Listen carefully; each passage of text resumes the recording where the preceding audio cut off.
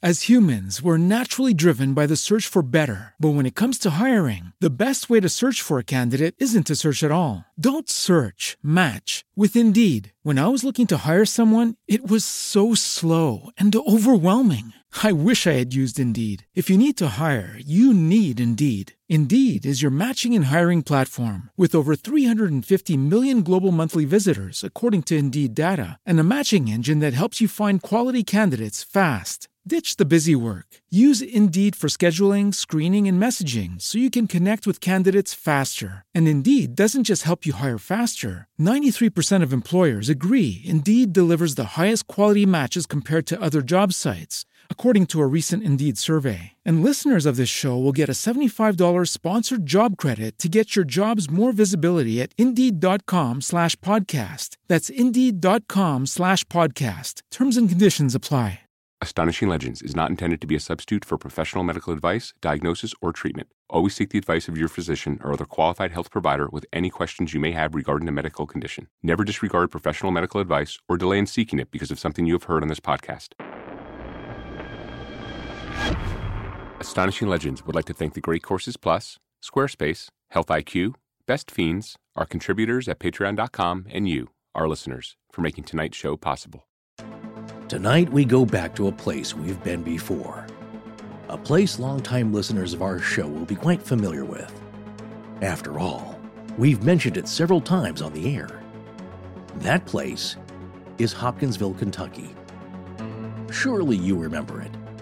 It is the home to one of the most famous alien encounters that has ever happened in the United States, the Kelly Hopkinsville encounter.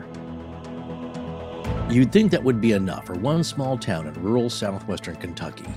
But it turns out this little town has not one, but two very prominent claims to Astonishing Legends history. And as far as we can tell, they're unrelated. Hopkinsville turns out to be the birthplace of a man known the world over as the Sleeping Prophet. Edgar Cayce was born there on March 18, 1877.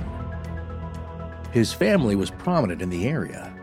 The Cayces used to own all of the lands between Hopkinsville and the Tennessee border 15 miles west, but a slew of kids and grandkids had divvied that up into nothing by the time Edgar came along, so he resorted to making a living as a photographer. Edgar was more than just a photographer, however. He was what noted author Mitch Horowitz referred to as an uneasy mystic in his 2015 introduction to the reprinting of Thomas Sugrew's book on Cayce, There Is a River. And this description is fitting, because if you believe the legendary tales about Cayce, then you'll know he had a gift for healing the sick that we'd like to say is unparalleled in history. But in fact, there were others before him. They're just largely forgotten now, and their stories were not nearly as well documented. We'll, of course, bring them to your attention in this series. Cayce had discovered as a young man that he could lay down on a couch and put himself under hypnosis, during which it was as if another voice or representative of the global collective unconsciousness would speak through him, referring to itself or themselves as we. These entities, whatever they were, seemed omniscient. They could diagnose both remotely and directly any condition that any person had, describing it with minute anatomical detail. Then, this voice that came through Cayce's body would go on to describe a solution to the person's problem if one could be found. Herein lies the hang-up for most of the skeptics, and rightfully so, we imagine. Cayce's solutions left no healing discipline, from the scientific to the esoteric, out of the equation. The solutions presented were indiscriminate in that way. But that didn't seem to matter because the truth was that according to the approximately 14,000 readings he conducted for the injured and ailing, many of those who were able to follow the treatment instructions given by Cayce made recoveries that could safely be termed as miraculous. How could Edgar Cayce be doing this? He hadn't completed school past the 9th grade, and he had no medical or anatomical knowledge of any kind. Is this story all just a bunch of hooey, as one skeptic in Sugrew's book said? Or is there something more to it?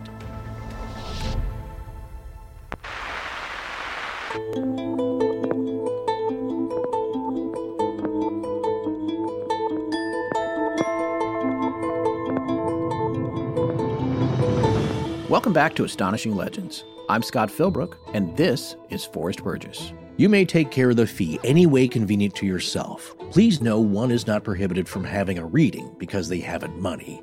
If this information is of a divine source, it can't be sold. If it isn't, then it isn't worth anything. Edgar Cayce to a blind laborer seeking a reading. Join us tonight for the first part of a 3-part series on the sleeping prophet, Edgar Cayce.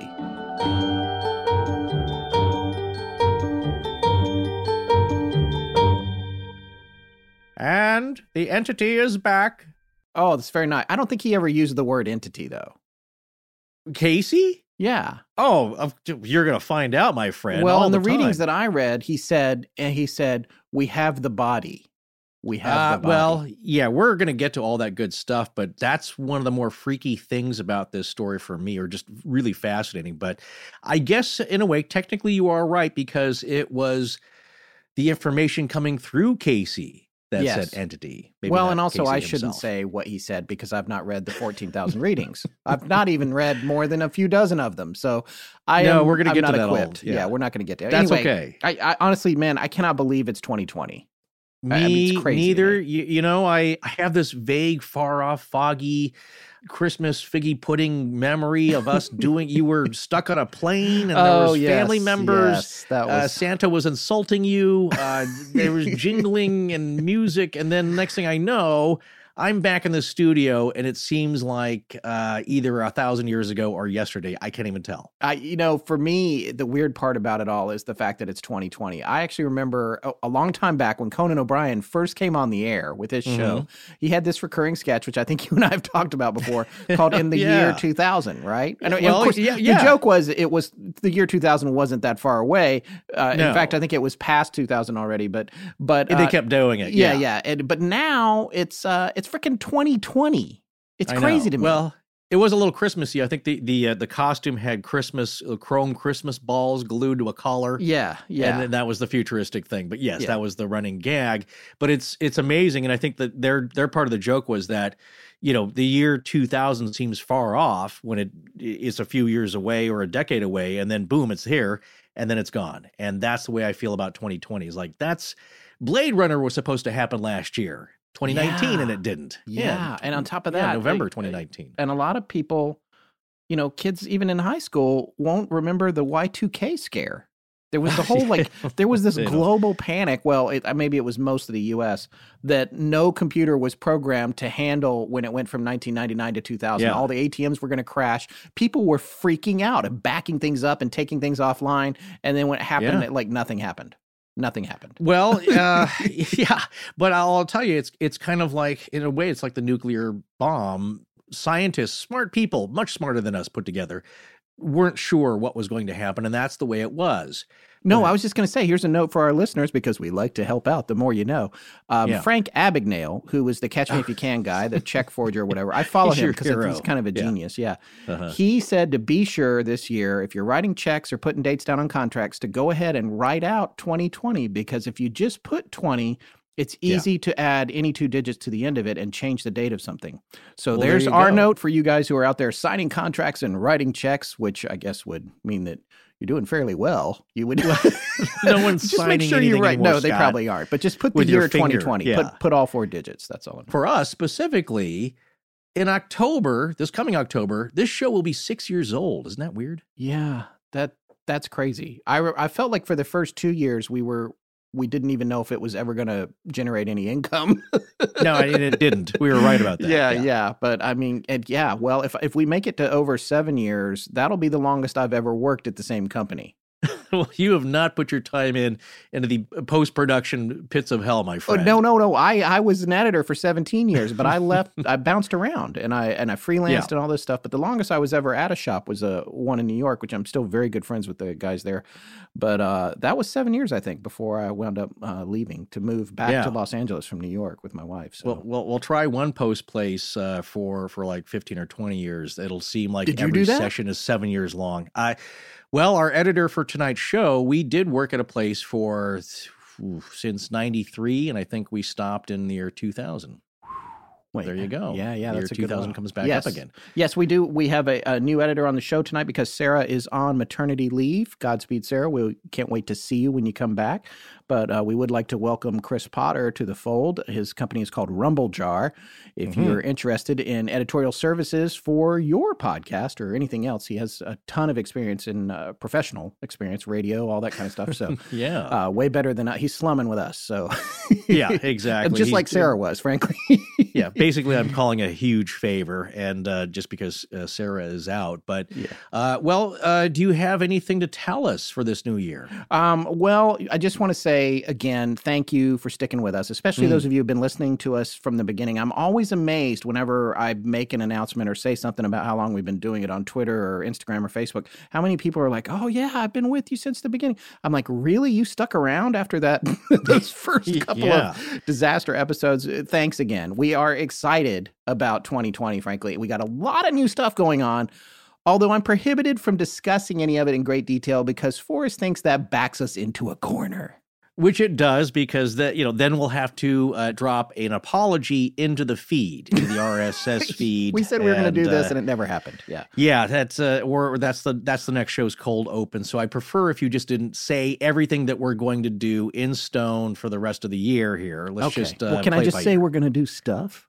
Okay, that's good. Okay, we're doing stuff. I do want to say thanks to all the people who listened to our other new show that we launched last year called The Midnight Library. It had over 175,000 downloads for the first 8-episode season, so that's pretty awesome. And we've decided to produce a second season of it for your listening pleasure. That season's going to be 13 episodes instead of 8, and the first one will premiere the first Sunday in April. Now, we know that seems like a ways off for those of you who are fans of the Midnight Library, but trust us, it will be here before you know it. And of course, we're going to keep reminding you about it. Yeah, I really do enjoy that show. There's something about it that's so familiar to me, but really it's quite a different flavor from us, so that should be appealing in and of itself. Yes, and mercifully short compared to us as well. Oh, indeed. That's probably one of the better selling points here. Well, that about covers the housekeeping for tonight, does it not? Because we've been rambling on here for a bit. Yeah, especially since you won't let me talk about any of the fun stuff we're doing this year. Of course. Well, that's just common sense here.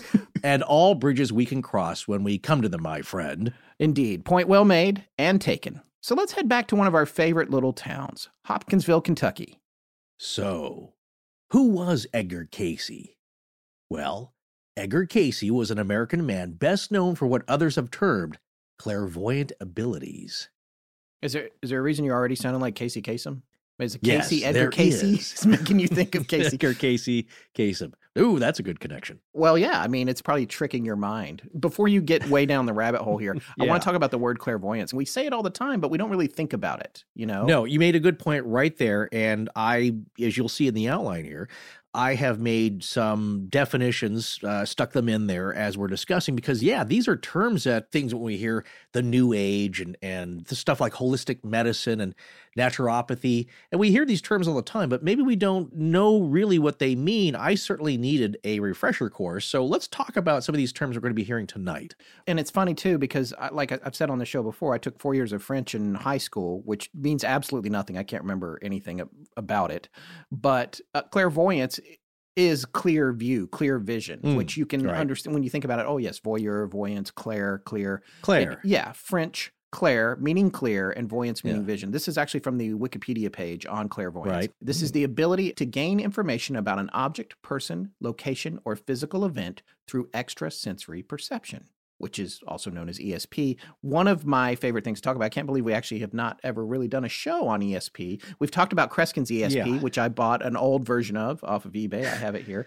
And my great-grandmother and I she used to try to get me to see if I had ESP with the cards like they use in Ghostbusters. I've mentioned that before on the show. So anyway, any person who is claimed to have such ability is actually said to be a clairvoyant, which is one who sees clearly.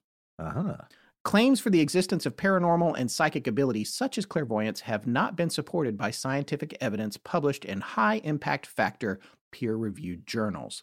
Parapsychology explores this possibility, but the existence of the paranormal is not accepted by the scientific community. Parapsychology, Parapsychology, including the study of clairvoyance, is an example of pseudoscience. Now, I'm reading Wikipedia there, which likes to put the word pseudoscience on pretty much every entry that we talk about on Astonishing Legends. Yeah. Even, well, it's in every, they work it in there on every page, actually. You just have to look for it. It's like a little Easter egg because they love that term. Yeah, that and quackery is another one. Yes. All the terms that we're going to encounter tonight, because a lot of this story here does touch on that kind of stuff. And we have to talk about it, is how it is viewed, and it's an essential part of the debate, whether you are willing to accept this or not. So that is part of it. Which, by the way, I wanted to, because I'm fond of articulate insults, Forrest. I don't know if you saw this, but someone on Twitter was suggesting a show to a friend, or I don't know if he knew the person or not, or he or she. I can't remember what their handle was, but they were recommending some other show to Twitter, and they said that it was a perfect anecdote to the venally gullible Astonishing Legends. Venally gullible. Wow. So I had to look up venally. Give us that definition. In a corrupt or deceitful manner, open to bribery, mercenary, characterized by corrupt dealings, especially bribery. The archaic definition is obtainable for a price. So I would like to thank that Twitter person for recommending the Counterpoint podcast to our venal corruption from this thin-voiced control freak that I am. I'll say this right now. I'll take any bribe to believe anything. How's that? Send me a check, preferably a money order, or actually cash, and I'll just jump on whatever bandwagon you want. Well, as we'll see in part 2 of this series, not to give anything away, but we will look at the more controversial aspects of Casey's career and legacy, because for a guy that did most of his business in the 20s and 30s, we're discussing stuff that he encountered back then, things that are ancient Far Eastern concepts, but not really known well. And he introduced them to this audience just after the turn of the century, and we're still talking about this stuff today. So he is very relevant, I think. Yeah, I agree. He's still at the forefront of this material. Well, let's go back. Let's take a look at his history and his childhood and how he got started and what his young life was like. Right. Well, during his most active period of giving what was called readings, that was the term for the sessions that he would do, and this was later in his life, he gave these readings to thousands of people for over 40 years of his adult life. And what he would do is he would lie on a couch and enter a meditative, sleep-like state with his eyes closed and his hands folded over his stomach, just like he was about to take a nap. Now, some have described it as a trance-like state. I want to mention here, we're going to say the word trance, but I'm not sure that that's exactly how he would have described it himself. I didn't really come across, of course, there's so much reading to be done here. Yeah, and in the material, in the book I read, which you told me would be a quick read, that was actually 425 pages, and yes, I read it. I actually couldn't put it down. It was a lot of fun to read. But in that book, he makes clear that when other people use the word trance to describe it, at least it seemed like in Thomas Sugrew's book that we'll be talking about, that he went out of his way to say that he was hypnotized, not in a trance. So he didn't express a disdain for it in the book, but he didn't seem to like the word trance. To your point, yeah. Well, that's what I wanted to say here. Sometimes it's easier just to say trance and have people understand what you're talking about, but not like you see in the movies where somebody's got their eyes bugged wide open and they're catatonic almost and walking around like a zombie. That's not what we're talking about when we say trance here. Well, yeah, in a trance, like I'm looking at the definition of it right now in Merriam-Webster, a sleep-like state usually characterized by partly suspended animation with diminished or absent sensory and motor activity. Also, it says a state of profound abstraction or absorption. It's not 100% off the mark for him, but the first definition says a stupor or a daze, which I don't think is how he would characterize the condition he was in during the readings. No, as we'll see here, how he described it later on when he was asked about it, and this phenomenon was kind of strange to himself as well, is that it was like a sleep, but unlike when he went to sleep or any of us go to sleep at night. Not like that kind of sleep, but kind of a deeply meditative state where he actually wasn't aware of what he was saying. In any case, we just want to say up front here is that we may say the word trance, but really you have to think about it as it will have been described here in our narrative. So really the first thing that he would do in these sessions, he would lie down, as we said, close his eyes, And then he would begin to make observations about and recommendations to the person who had asked for the reading while in this sleep-like state, this deeply meditative state. And this request usually was submitted in a letter giving Casey their name and location. That was for most of his career anyway. Sometimes the person starting off in his career would be in the room with him, but he actually didn't need them to be there. Well, his secretary would then transcribe Casey's comments, and the reading would be delivered to the subject for a nominal fee. And this was mostly to pay for the transcriber's time, and then later, when the workload increased, to help pay for supporting his family, because you're doing this all day long. You can't give them all out for free if it's taking up all your time. Well, in the beginning, mostly the recommendations were about helping to heal a physical or emotional ailment for which Casey would prescribe what might nowadays be called a holistic or naturopathy treatment. And just quickly, I want to give a shout out to the secretary and stenographer. Her name was Gladys Davis. And yes. During the process of trying to find somebody who could do the stenography, because I thought this was interesting. Mm-hmm. He talks when he's in this state in incomplete sentences. There's a lot of pauses. It's very hard to transcribe live, and she was the only one who could do it really well and keep it true to the nature of what he was actually saying. That's how she managed to do that for 20 plus years. So yeah, as we'll see. Did you know that she was only 18 when she started with him? No, that's interesting. They didn't mention her age in Sugrew's book, but they did make a note. I mean, it was a different time. They did make a note that she was very attractive blonde. So that's nice. Well, she became such a integral part of his process that she ended up being kind of a member of the family, as we'll see. Well, getting back to these terms, dictionary.com describes the concept of holism, like holistic holism, as, quote, incorporating the concept of holism, or the idea that the whole is more than merely the sum of its parts, in theory or practice, as in holistic psychology, end quote. And in the field of holistic medicine as, quote, identifying with principles of holism in a system of therapeutics, especially one considered outside the mainstream of scientific medicine as naturopathy, or chiropractic, and often involving nutritional measures. That sums up a lot of his practice completely, I think, just not using or turning to pharmaceuticals immediately to cure everything, which sounds appealing to me and a lot of people these days. And dictionary.com would go on to define naturopathy as, quote, a system or method of treating disease that employs no surgery or synthetic drugs, but uses special diets, herbs, vitamins, massage, etc., to assist the natural healing processes, end quote. So that all sounds appealing. During this time when this stuff wasn't really thought about, here's Edgar Cayce suggesting this stuff, which might be called folk medicine. Actually, probably was, I think, and some of his critics would say that's only what it was, just folk medicine with which very is a particularly properties. Dismissive label, you know, and maybe it's appropriate. Here's the point, though, that was actually made by us in the Voynich manuscript episode, where they find a medieval cure that has astounding antibiotic properties to it. And this is a recipe from the 1500s, I believe. Remember we talked about that? Yes, and absolutely. They're like, and who nowadays would think, oh, come on, they were ignorant back then and dirty and they smelled and they didn't know what they were doing. Well, it turns out there's knowledge out there that not everybody knows, and new things are being discovered all the time. What Cayce was prescribing, and we'll talk about some of his curative properties here and poultices later on, is that it wasn't a traditional Western medicine approach, and so he still gets criticism to this day.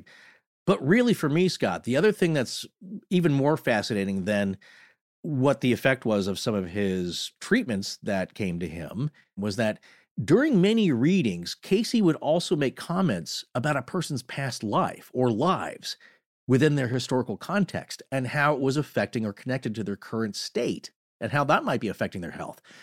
Once observers noticed that he was commenting on historical circumstances with a mystical bent, he was then asked questions not just about health, but all sorts of mysteries, like things like Atlantis or ancient Egypt and how the pyramids were built, the story of Jesus, reincarnation, angels and spirits, the Akashic record and karma, and wars and future events. Or even people would ask him, what is my purpose in life? And this is just to name a few things that he would be talking about in this sleep-like state. I was about to say somnambulistic, but I think you have to get up and walk around for that. That's actual sleepwalking or practicing the use of motor skills while you're asleep, right? Yeah, I would guess from the I'm not a linguist, but the bulance part, like ambulance. Yes. So the bu part connotes your ambulatory. Yes. Somnambulism, the act of walking about with the performance of apparently purposive acts while in a state intermediate between sleep and waking. Well, I'll buy that. Anyway, well, Casey claimed, and this is interesting, that once he came out of his meditative sleeping state, he had no recollection of what he had just said, and that some of his ideas, he said and expressed during it, made him ill at ease, since it conflicted with his own fundamentalist Christian beliefs. And if you believe that, that's interesting. Yeah, and we'll be talking about it, but this is a devout Christian man here. Yes, very much so, very much so. Always remained and was maybe able to reconcile it. I'll leave that as a mystery. But when asked about where this information was coming from during this sleep-like state, he generally stated that he was able to put his mind in contact with a timeless, spaceless, universal consciousness, or what some would call the, quote, superconscious mind, end quote, or the Akashic record, or Akashic. The Akashic record is usually how I hear it, which is described in its Wikipedia entry as, quote, a compendium of all human events, thoughts, words, emotions, and intent ever to have occurred in the past, present, or future.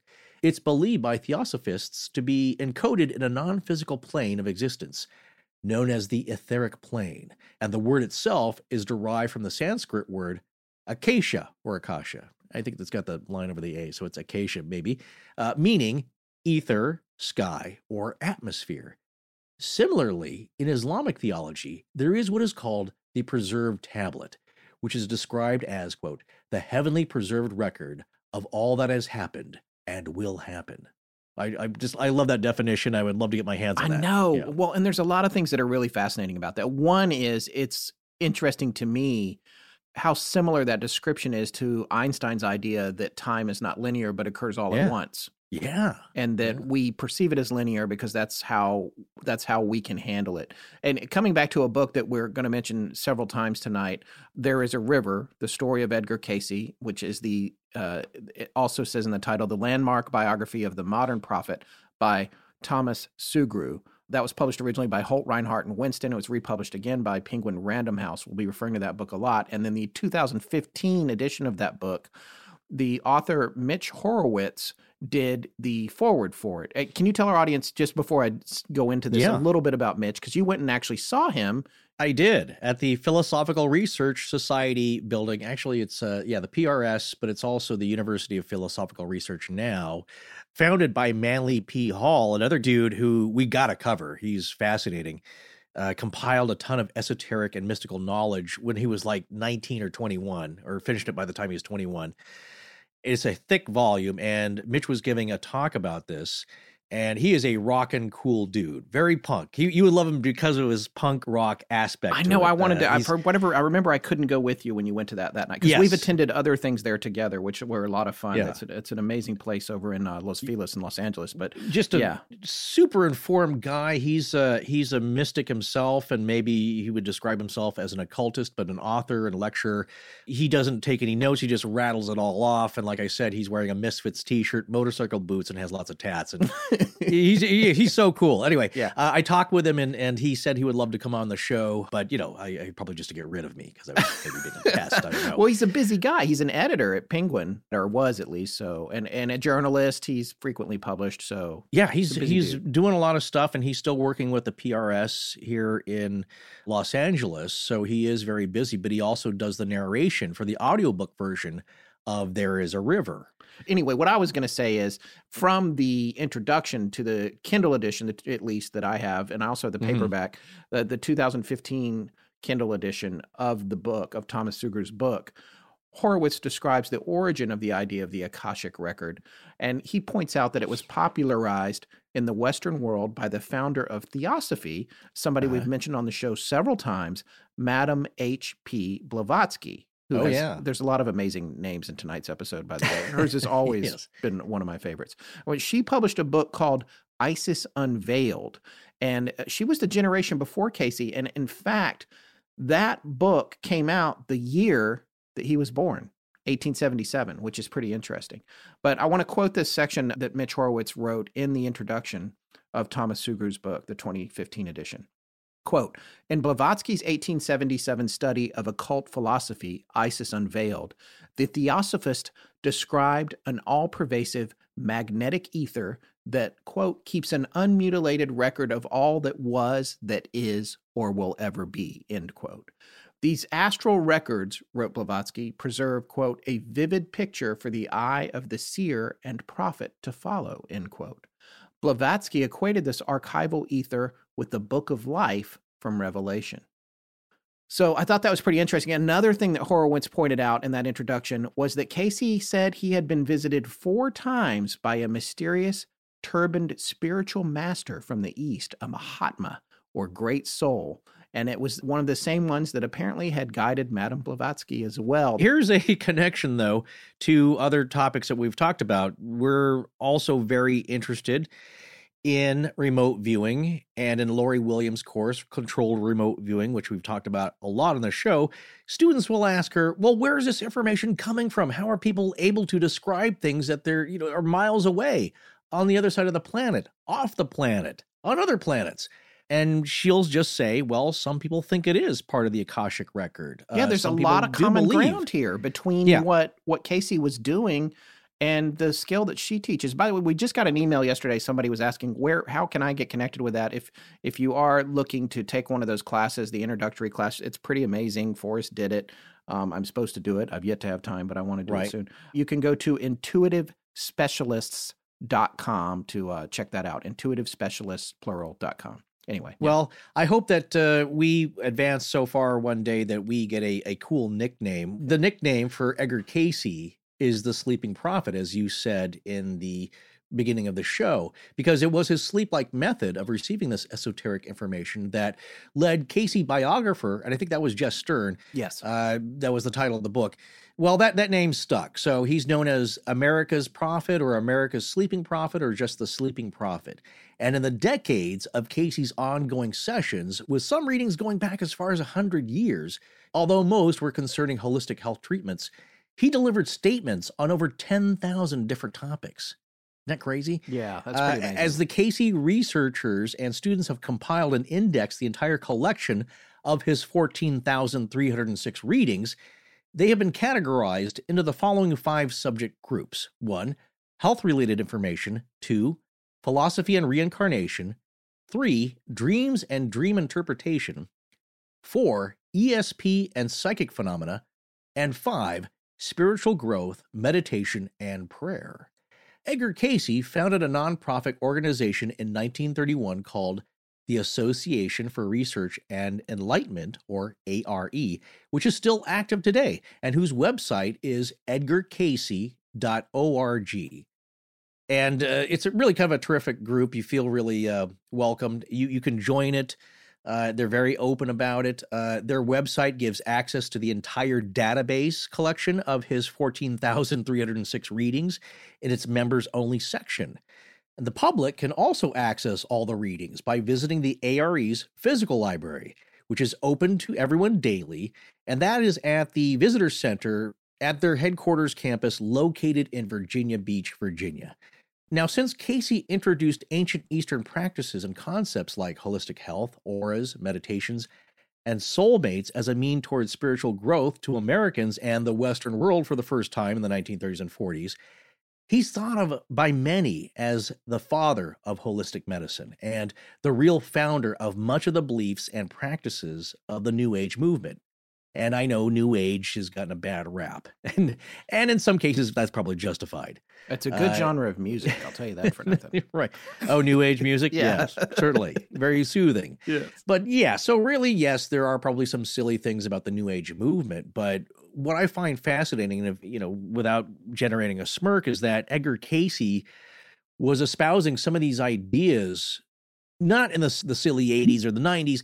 He was doing this in the 1915s, 16s, 17s, at the very start of it, into the 1920s and 30s and the 1940s, the first half of the 1940s. So That's significant in my view. There are two main biographies of Edgar Cayce. One of them is titled, as you said, There is a River. That was written in 1942 and published in 1943 and written by Thomas Joseph Sugrue. And that's one place where we're going to draw a lot of information. There's a really great Wikipedia entry on Edgar Cayce, which takes a lot of its information from that book. So it kind of mirrors the timeline that we're all going to do here because it is a life story that was pretty well documented. In fact, he is considered maybe the most documented psychic of the 20th century. So that's something. As humans, we're naturally driven by the search for better. But when it comes to hiring, the best way to search for a candidate isn't to search at all. Don't search, match with Indeed. When I was looking to hire someone, it was so slow and overwhelming. I wish I had used Indeed. If you need to hire, you need Indeed. Indeed is your matching and hiring platform with over 350 million global monthly visitors, according to Indeed data, and a matching engine that helps you find quality candidates fast. Ditch the busy work. Use Indeed for scheduling, screening, and messaging so you can connect with candidates faster. And Indeed doesn't just help you hire faster. 93% of employers agree Indeed delivers the highest quality matches compared to other job sites, according to a recent Indeed survey. And listeners of this show will get a $75 sponsored job credit to get your jobs more visibility at Indeed.com/podcast. That's Indeed.com/podcast. Terms and conditions apply. Swimsuit? Check. Sunscreen? Check. Phone charger? Check. Don't forget to pack the 5-Hour Energy. It fits great in a pocket or carry-on, and the alert feeling will help you arrive ready for anything. Now get 20% off when you use code 5HETRAVEL at 5hourenergy.com. Expires April 30th. One-time use only. Not valid with other discounts. Remember, visit 5hourenergy.com and use code 5HETRAVEL to save 20%. I'm James A. Willis, and when I'm not out doing something strange and spooky, like wandering around Waverly Hills with Forrest searching for my doppelganger, I'm doing exactly the same thing you are, listening to Astonishing Legends. Now, back to the show. Yeah, and the interesting thing about this book, it was originally published by Holt, Rinehart, and Winston, and then it was republished recently by Penguin Random House. And I'm not sure if Holt, Rinehart, and Winston is still around or got folded into something else, but... sounds like a law firm. Yeah, I remember that name. I feel like I had a lot of textbooks by them in college, maybe. But the other thing is that I had read about Mitch Horowitz was that he was an editor for a division of Penguin, which makes sense as to why he did the opening or the introduction here. But this book, Thomas Joseph Sugrue's book, is the one that made Cayce internationally famous. And I wanted to talk a little bit about Sugrue just to get some background because it's important to know where people are coming from when you're taking this much material from them. Sugrue attended Washington and Lee University. That's actually the 9th oldest institution of higher learning in the United States. And he went there with Edgar Cayce's son, Hugh Lynn Cayce. It's right next to VMI, interestingly. I actually hadn't heard of it until we started doing the research on this show. Mm-hmm. It's a liberal arts school. Now, Hugh had told Thomas about his dad, and he was interested to meet him because Thomas Sugrue was convinced he could debunk the fraud. Ah, I love that. Yeah, and so if you go again on the Wikipedia here, which we're pulling a lot of because there's a lot of information from different sources to pull in here, and like we said, we have a lot coming directly from Sugrue's book, but also coming from other books. But this is an interesting thing to note about Sugrue himself. Eventually, he came down with a form of rare arthritis disease, and he was treated in a clinic for a few weeks, and he left that clinic as a dying person with only a few weeks to live. Now, Wikipedia points out that there's a citation needed here, so we don't really know who said that. They didn't cite that information, but it was clear even in Sugrue's book that he had been sick.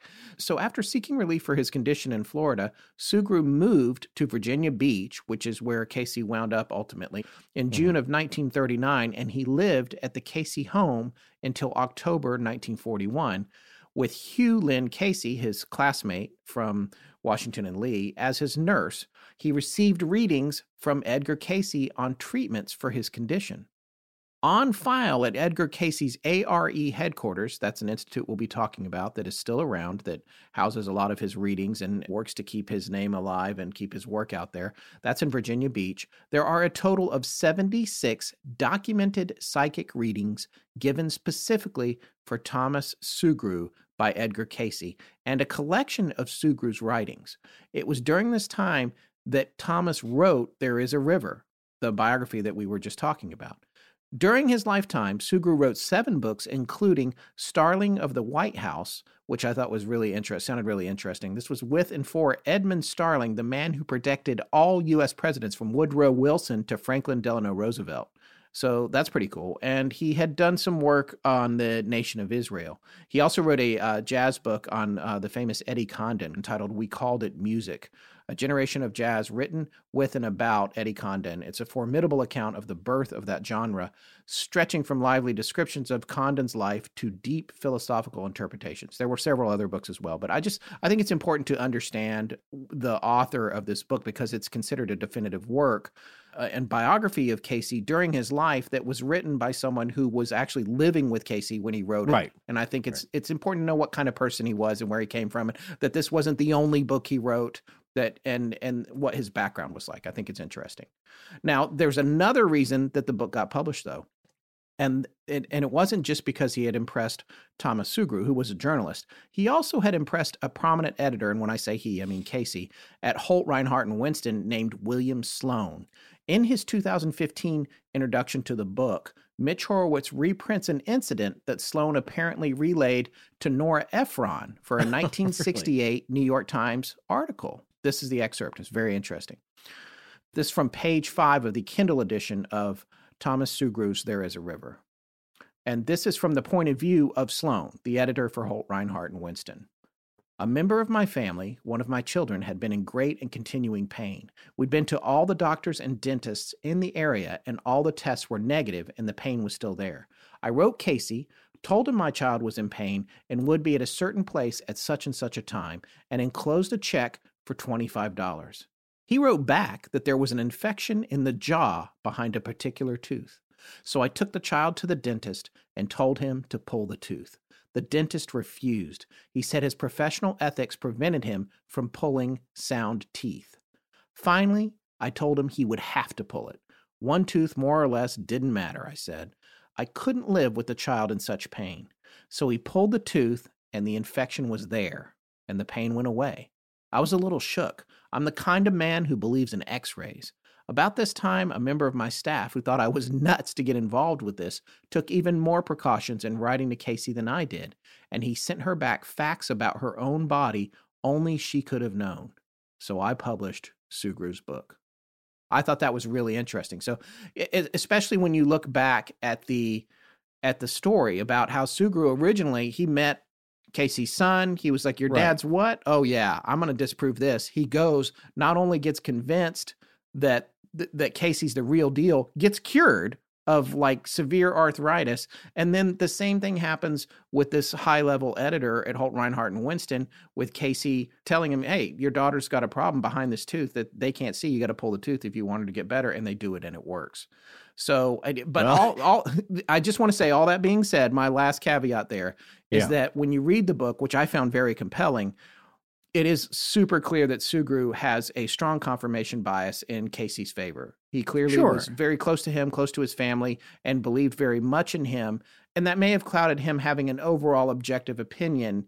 And that's what the skeptics will say. We'll talk more about the skepticisms in the next episode. But and I'm taking that into account. But I enjoyed Sugrue's book. I would recommend it to anyone that finds this series compelling. Well, of course, he's going to have a particular bent. He'd be kind of a jerk after the guy cured him. Yeah.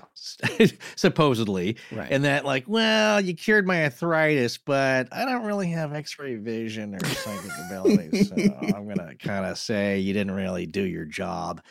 Seeing is believing, and believing is seeing, as it's often said nowadays.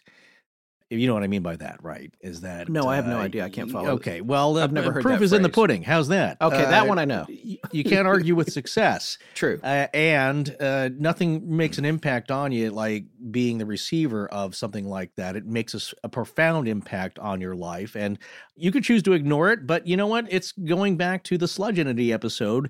If your child is in danger or sick, and you're at a point where it's like, well, I'm not going to try that. That sounds goofy. What's the harm in trying that out? Maybe it'll work.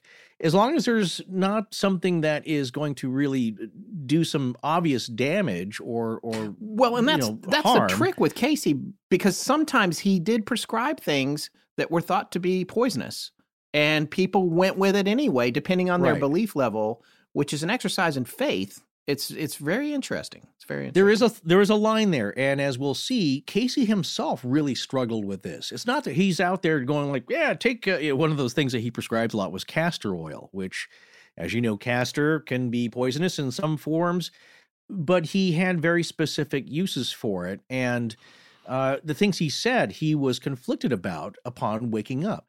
So that's an interesting aspect of that. Well, the official website is edgarcayce.org, which we also have used to gather a lot of information for this episode, along with, like I said, the very thorough Wikipedia entry. And that website does seem to favor, as you said, Sue Gru's work as being a complete and definitive biography, quote unquote, and written with the perspective of Sue Gru, who actually lived with Casey and his family while he was interviewing them. So it's available in paper, digital, and audiobook forms. As we said, the audiobook was narrated by author Mitch Horowitz. So, and again, the other popular biography is called Edgar Cayce, The Sleeping Prophet, which was originally published in 1967 and written by Jess Stern. Yeah, and between those two books, they really made him internationally famous. And that's what I thought of him as even before we started looking into him. I knew him as the Sleeping Prophet, even having not read the books or even heard of the book, actually. So Right. Well, it's interesting during the time, pre-internet, of course, how popular he did become as word of mouth spread, because some people were finding relief, so much so that word spread very fast as word got out and newspaper articles were being published. But let's back up and let's take a look at the timeline of this pretty interesting guy, this fascinating guy who's had such an impact on so many people, because his upbringing is pretty prosaic and bucolic in a lot of ways, except for some very significant, strange things that happened that had altered his life. So who was he as a young boy? Well, let's take a look at the life and times of Edgar Cayce.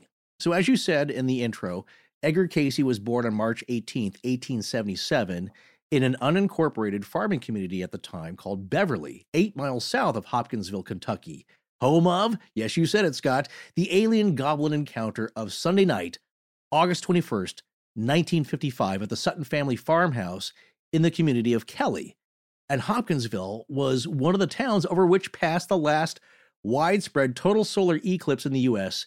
at 1:24 to 1:25 p.m. on August 21st, 2017, which was the 62nd anniversary of the Close Encounter invasion with the Sutton and Taylor families. And I suppose some wondered if Cayce himself might return.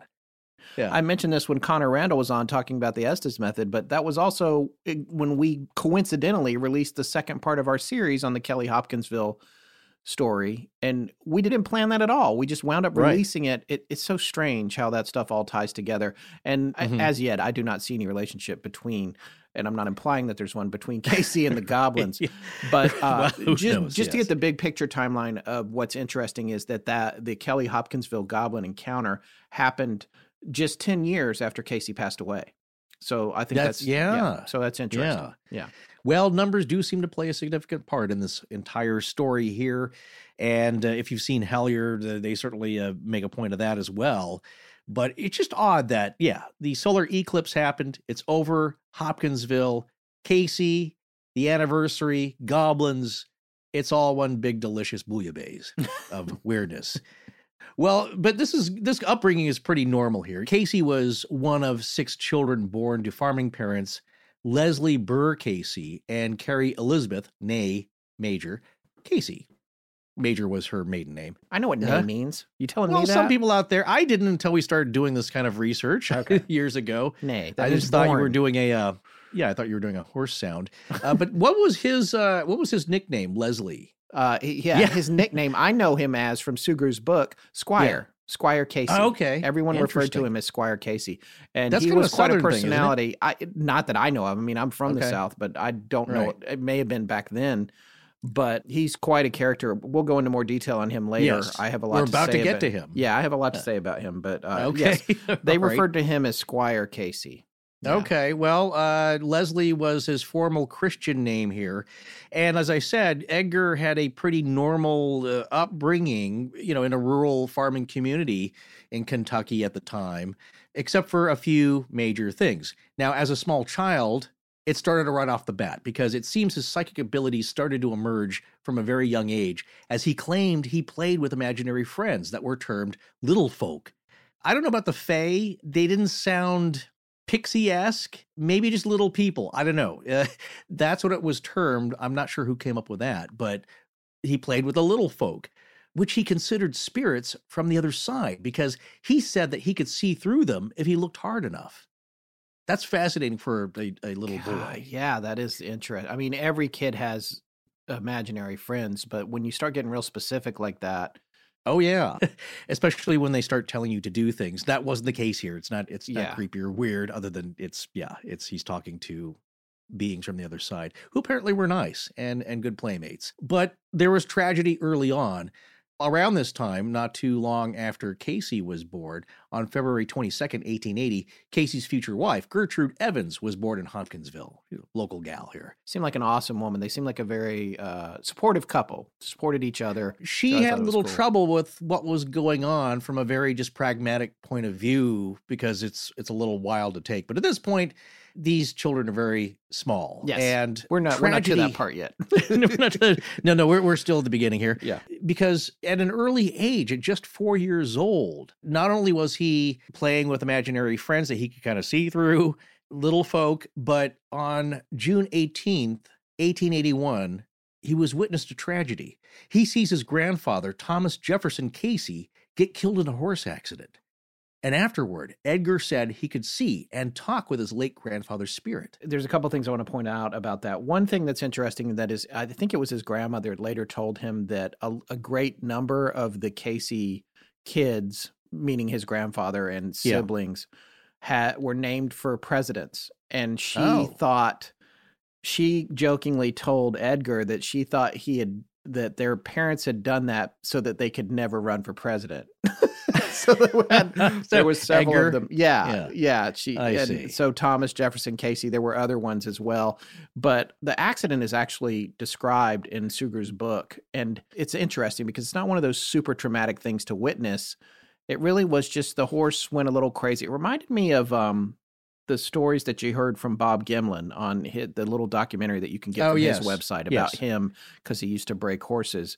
Pretty fascinating stuff. But the horse just essentially got away and I think jumped over a fence or something and then eventually fell on him or dumped him or something. And I imagine watching it was probably, I think, maybe a little anticlimactic. I mean, the way it's described in the book is, well, the horse did this and it did that, and then Grandpa was dead. Like, it was just real simple, matter-of-fact thing. But you can imagine as a little kid, watching your grandpa, and then it's like, well, now he's gone. That's the end of that. Yeah. Here's some other interesting details about his grandfather, though.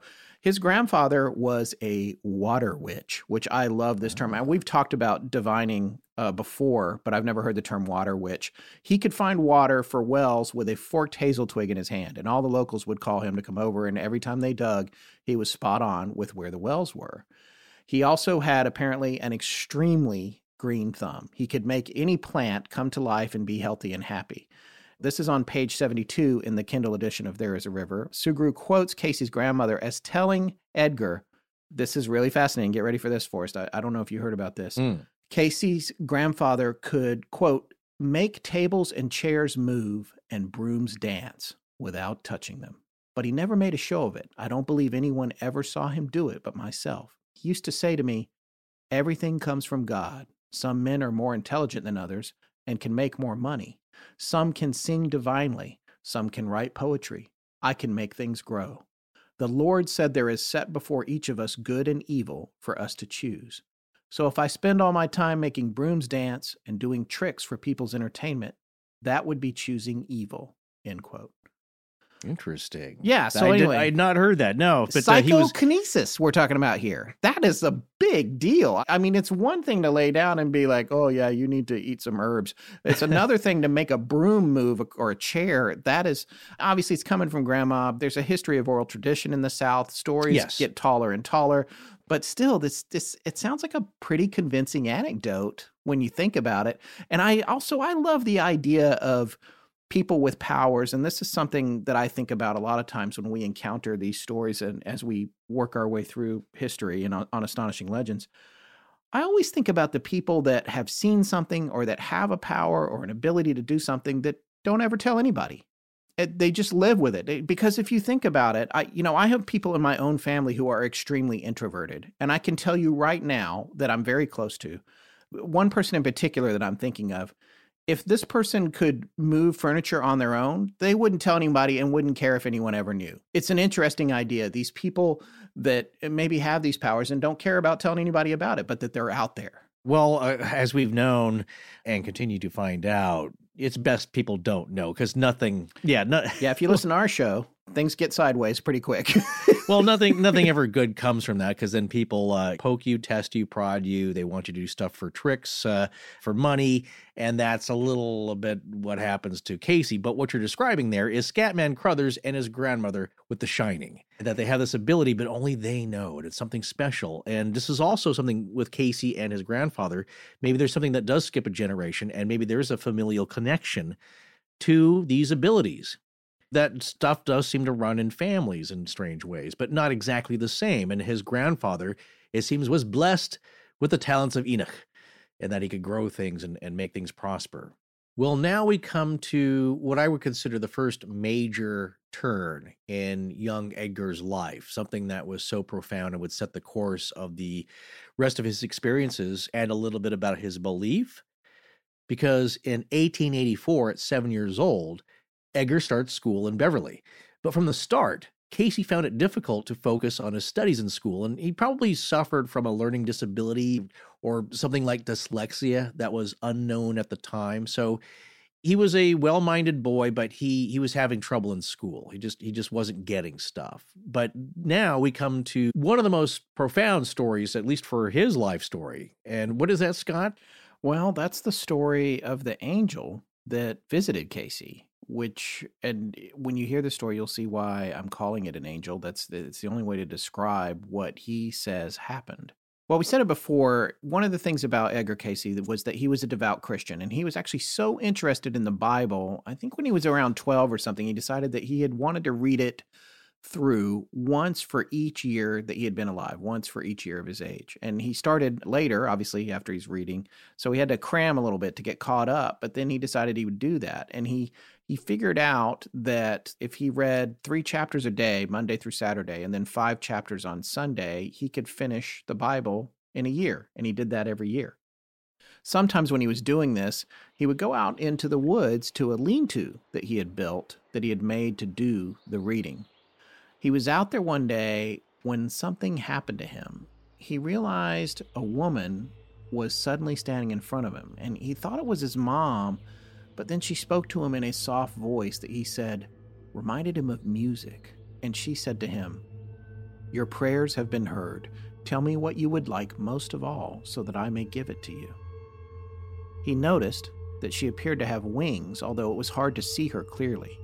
At that moment, he was thinking of Jesus and the disciples, and he said, "Most of all, I would like to be helpful to others, and especially to children when they are sick." Ooh, good answer. Yeah, that's the right answer. Yeah. If an angel asks you a question, I want $1 million. No, it's like like in Ghostbusters. If someone asks you if you're a god, you say yes. No. So this is kind of the opposite thing. But anyway, she apparently did not respond to his request. And in fact, she vanished without even acknowledging that she had heard him. So it's interesting. Now, later, you had pointed out here as an adult, he ended up recruiting missionaries, right? Well, he was very religious, devoutly all through his life, and he said he wanted to be a missionary, and he actually ended up recruiting missionaries, and he would remain active in his church with the Disciples of Christ denomination. But here's what's interesting, because of the nature of Casey's connections to what we think of today as New Agey beliefs and practices, it might surprise a lot of people to know that he continued to follow a more traditional Christian doctrine throughout his entire life, and he even ended up teaching Sunday school. But as we said in the beginning, Casey had some trouble accepting the things he was reporting while in his sleep, since they conflicted with his more mainstream beliefs, and in his earlier days, he had troubling doubts as to where his psychic abilities were coming from. That is to say, directly from the form and nature of the God he believed in. Yes, and we're going to talk more about that as the series progresses, because that's a significant conundrum for him. The diametric opposition in some cases of some of the advice that he's giving when he's in his hypnotic state, it doesn't necessarily reconcile with his Christian point of view. So that's very fascinating. Well, I want to talk a little bit more about Squire Casey, or Edgar's dad. I can't really figure out where Sugrue was going with this in the book. And there's a fair amount, just to be fair, of old-fashioned and definitely politically incorrect ideas and terms in There Is a River, but that's to be expected. The book was published almost 80 years ago. One thing that I personally couldn't figure out was what the real message was about Edgar Casey's dad. He's portrayed both as non-believing when Casey was young, and then conversely supportive later as it became obvious that what Casey could do was a real thing.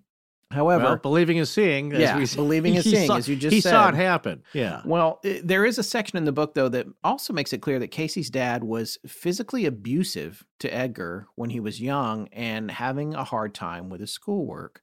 To make matters worse, Edgar's teacher was his own uncle, who was, of course, reporting all of Edgar's shortcomings in class to Squire Casey. And like you said, Forrest, a few minutes ago, I think he may have been dyslexic or had ADD or some undiagnosed condition that made it difficult for him to absorb information at that age. Right. He wasn't a dumb guy, to put it simply. And I know that you would say that he described himself as such, but he was also a very modest man, and he realized his station in life, and that, he had an 8th grade education, actually getting into the 9th grade, but that was adequate back then for somebody who would be in the trades or in sales or something that was not an academic pursuit. So he became a pretty good photographer. He understood various concepts well, but there's one thing that he would tell his dad.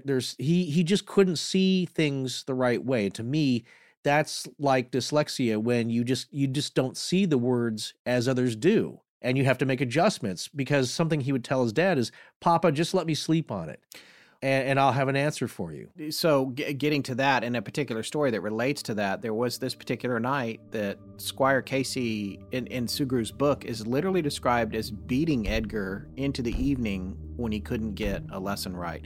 And he actually hit him so hard that Edgar fell out of his chair and onto the floor. And for me, being a father of a 10-year-old myself, and knowing how much the kid wants to please you, it was really hard for me. It was extremely difficult for me to read this part of the book, and I had to put it down for a minute. But it was clear to me that, as I said, Edgar had some sort of learning disability, and people didn't know a whole lot about that back then. But to be slapped out of a chair over and over for hours on end because he couldn't recite a lesson in his book is really horrific. And that one incident painted Squire Casey in a particular light for me that I couldn't shake when he was mentioned later in the book as being more supportive.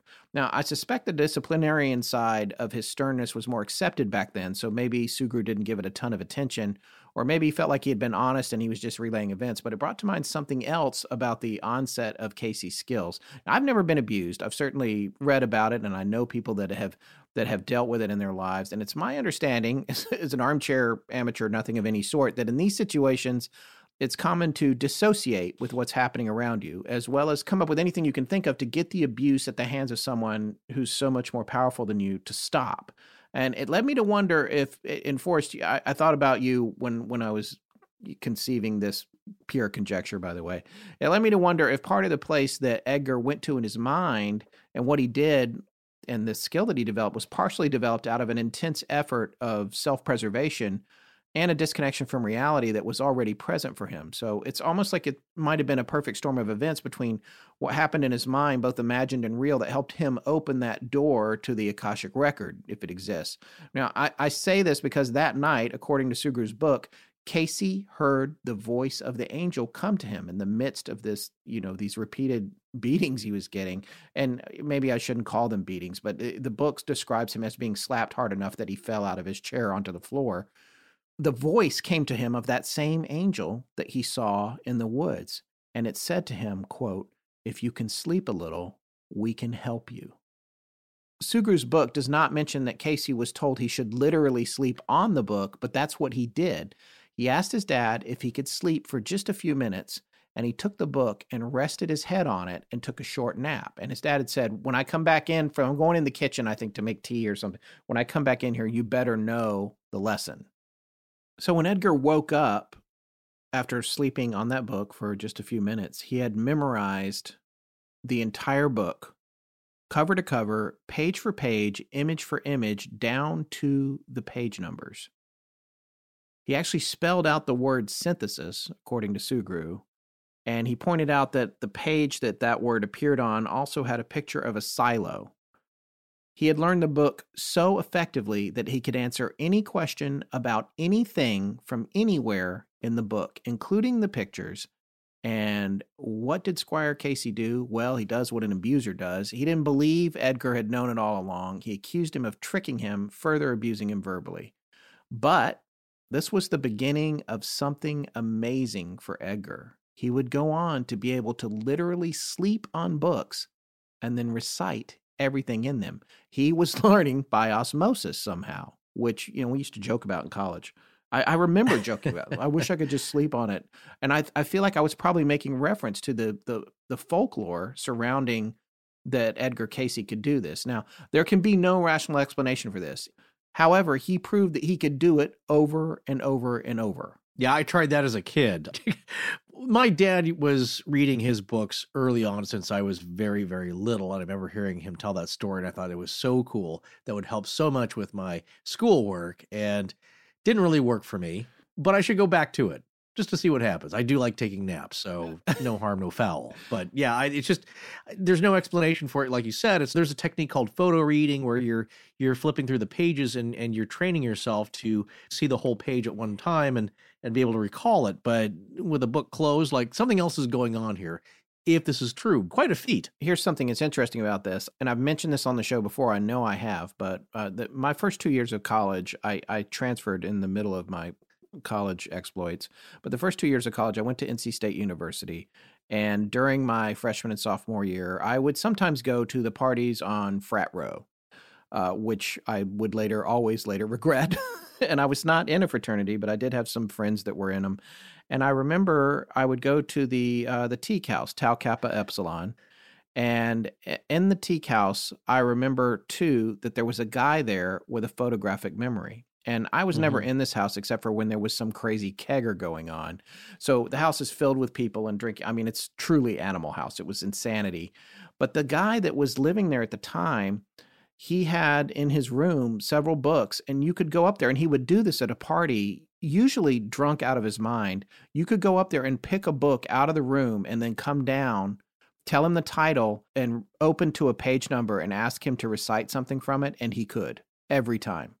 And I went to at least a couple of parties where he would do that. It would be a party trick. But and I'm saying, and it wasn't some friend of his that was picking it. It wasn't staged. It was like anyone that had come to the party could do it. He'd be like, go up to my room. And of course he was getting all A's, never had to study anything, and spent most of his time drinking beer.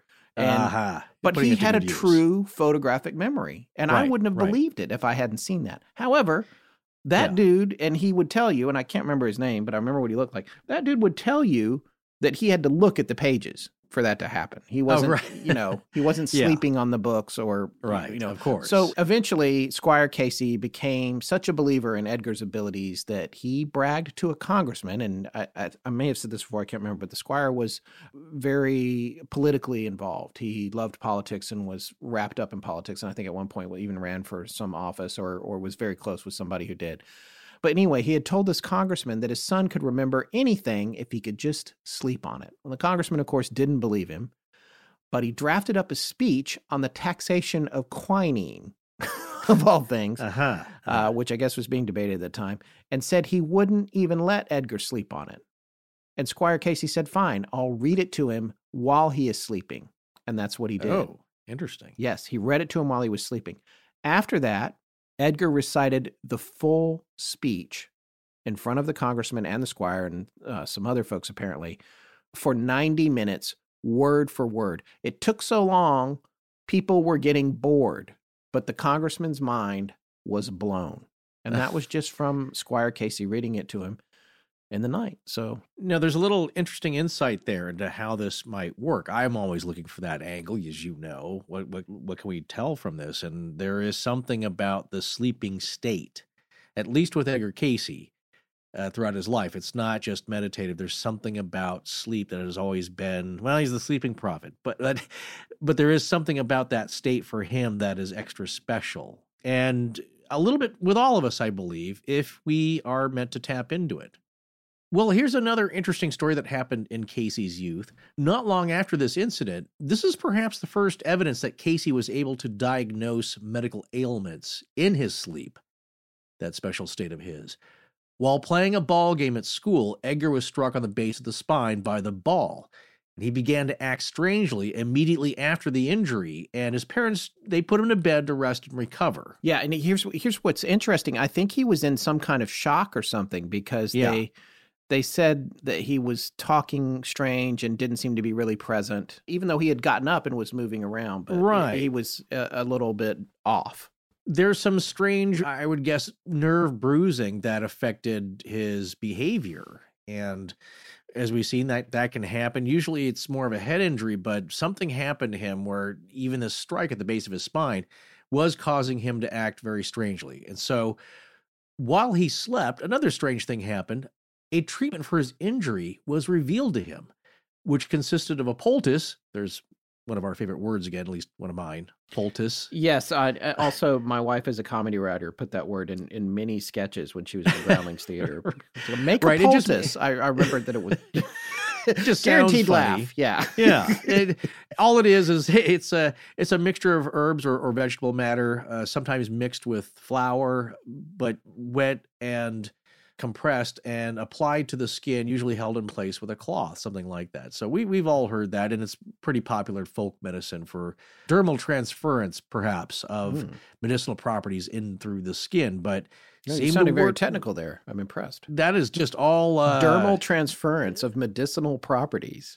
Yeah, I've been looking at this stuff all day, so it's just flowing out, and it has no meaning at all to anyone, really. But I hope it sounds good. Well, this remedy seemed to work. Yeah. Which was very strange. His parents applied the prepared poultice, and they pressed it to the injury while he slept. And he was cured, I think, in a day or two, really quickly. Yeah, and they had a conversation about it when he said, well, this is what you should do in that sleep state. I guess they talked about it, and his mom said, well, there's nothing in this that's dangerous or bad for him, so why don't we do it? Why not? Yeah. It's like you said, some natural things like mustard seed or whatever, that can burn you. You can get a chemical burn for some things. And I remember mustard paste, or they used to have mustard plaster, which was, the hot chemical properties of mustard. When you had a cold, like a chest cold, they would apply this mustard plaster to your chest. It would heat up and would loosen the phlegm in your chest with a bad chest cold. And there was a product called like Icy Hot. Yeah, this was called. There was no icy about it. It was just all hot. But they had a product when I was a kid called Muster-Roll. And I remember being a kid and having a bad chest cold, and my parents applied it, and it really worked. And once again, his dad was proud of what his son could do. This is pretty amazing stuff. He figured it out. He had special knowledge from somewhere. Well, Edgar's father, Leslie, there's a quote attributed to him about his son in that, quote, he's the greatest fellow in the world when he's asleep. Which means there was some recognition of his special abilities and it being connected to sleep. But it would be several years before Casey would use this talent of sleep diagnosis again. So it was a one-off incident, but apparently got his dad's attention, and I'm sure his mom's as well. Not long after this, there's another remarkable story that seemed to impress people since it seemed strange, a little bit wondrous, and this one has to do with Edgar Cayce's effect on animals. And there's a story about him riding a recalcitrant mule. As humans, we're naturally driven by the search for better. But when it comes to hiring, the best way to search for a candidate isn't to search at all. Don't search, match with Indeed. When I was looking to hire someone, it was so slow and overwhelming. I wish I had used Indeed. If you need to hire, you need Indeed. Indeed is your matching and hiring platform with over 350 million global monthly visitors, according to Indeed data, and a matching engine that helps you find quality candidates fast. Ditch the busy work. Use Indeed for scheduling, screening, and messaging so you can connect with candidates faster. And Indeed doesn't just help you hire faster. 93% of employers agree Indeed delivers the highest quality matches compared to other job sites, according to a recent Indeed survey. And listeners of this show will get a $75 sponsored job credit to get your jobs more visibility at Indeed.com/podcast. That's Indeed.com/podcast. Terms and conditions apply. Purchase new wiper blades from O'Reilly Auto Parts today and we'll install them for free. See better and drive safer with O'Reilly Auto Parts. O'Reilly Auto Parts. Hi, this is Sander Bergwerf from the city of 's-Hertogenbosch. When I'm not practicing the pronunciation of my last name and the name of the city I live in, I'm listening to Astonishing Legends. Now, let's get back to the show. This is kind of a short story, so I'm just going to read it straight from Suger's book. This is from page 77 in the Kindle edition of There Is a River. One day in late August, Uncle Clint sent him to plow a cornfield, him being Edgar, giving him a mule that belonged to one of the men who had been hired for the tobacco harvesting. Oh, by the way, I don't know if we mentioned that. I had it in my notes. But Hopkinsville at the time was world famous for dark tobacco, which was used in chew, but also used in blends for pipes, for like spicing up the blends. So I guess that was the place, not just that place, but in that part of Kentucky and some of Tennessee, that was where that was grown for the whole world. So anyway, all day, Edgar is following behind the mule, guiding the plow. At one point, he stopped to mend the plow, I guess, and when he was kneeling, he suddenly became aware of a presence, and he knew who it was, though he saw nothing. And we, our listeners, I'm talking to you, you all know who this was too. It was that same angel. The voice said, "Leave the farm. Go to your mother. She needs you. You are her best friend. She misses you. Everything will be all right." He knew that she was gone after that, but he hesitated to look up. When he got to his feet, he grasped the plow handles and kept his eyes on the ground. When evening came, he mounted the mule and drove to the farmhouse. As he came up, the men looked at him queerly. The owner of the mule ran to him. "Get down," he shouted. "That mule will kill you." He got down, bewildered. "She's never been ridden," the man said. "Won't let anybody get on her. What happened?" Edgar replied, "Nothing. I just got on and rode her home." One of the other men said, "She's too tired to fuss. Good time to break her in. Give her a try yourself." The owner mounted the mule, and the mule threw him off. The men looked at the boy. Sick at heart, he turned and walked away. After supper, he packed his belongings and walked to town. Oh, so it's an interesting thing. It's a little bit of a like you said. Is he the mule whisperer, or is there what's happening? Well, that's here? Interesting and heartwarming. That he was given a message that your mom misses you, she needs you, and he was spending a lot of time with her and was reluctant to move away too because he had several sisters and they were all younger, and she had her hands full with those girls. So he was trying to help with that. I think he had 4. I can't remember exactly, but that was something that he wanted to stick around and help her with until they got older, and he felt better about leaving. But it was clear that they were very, very close. Yeah, no, there was a close-knit aspect to the family. There was also a closeness that remained throughout their lives and a willingness on Cayce's part, Edgar's part, to help out where he was needed. And that's just how it's done in farm families. Because in 1893, at the age of 16, Cayce quits high school to go work on the farm of his paternal grandmother. And she passes away in August of that year. And Casey, he stopped going to school partly because of the cost to his family, but also in those days, as we said, ending up with a 9th grade education was considered plenty of schooling for people in the working class. It wasn't a big deal. Like you weren't under school. Like that's about as much as you need to know for what you're going to be doing the rest of your life. And the rest of Casey's young adulthood after leaving the farm would be spent for working at whatever jobs he could find. So he was ready to help out. He was ready to go work. And that close family relationship, I think, lasted throughout their lives, even though it may have sounded a little abusive, as we described here. The family did kind of stick together. But he continued to have a developing psychic prowess, we could say. In December of 1893, or it could be January of 1894, sources differ on this, the Casey family moved into a house at 705 West 7th Street in the town of Hopkinsville, Kentucky.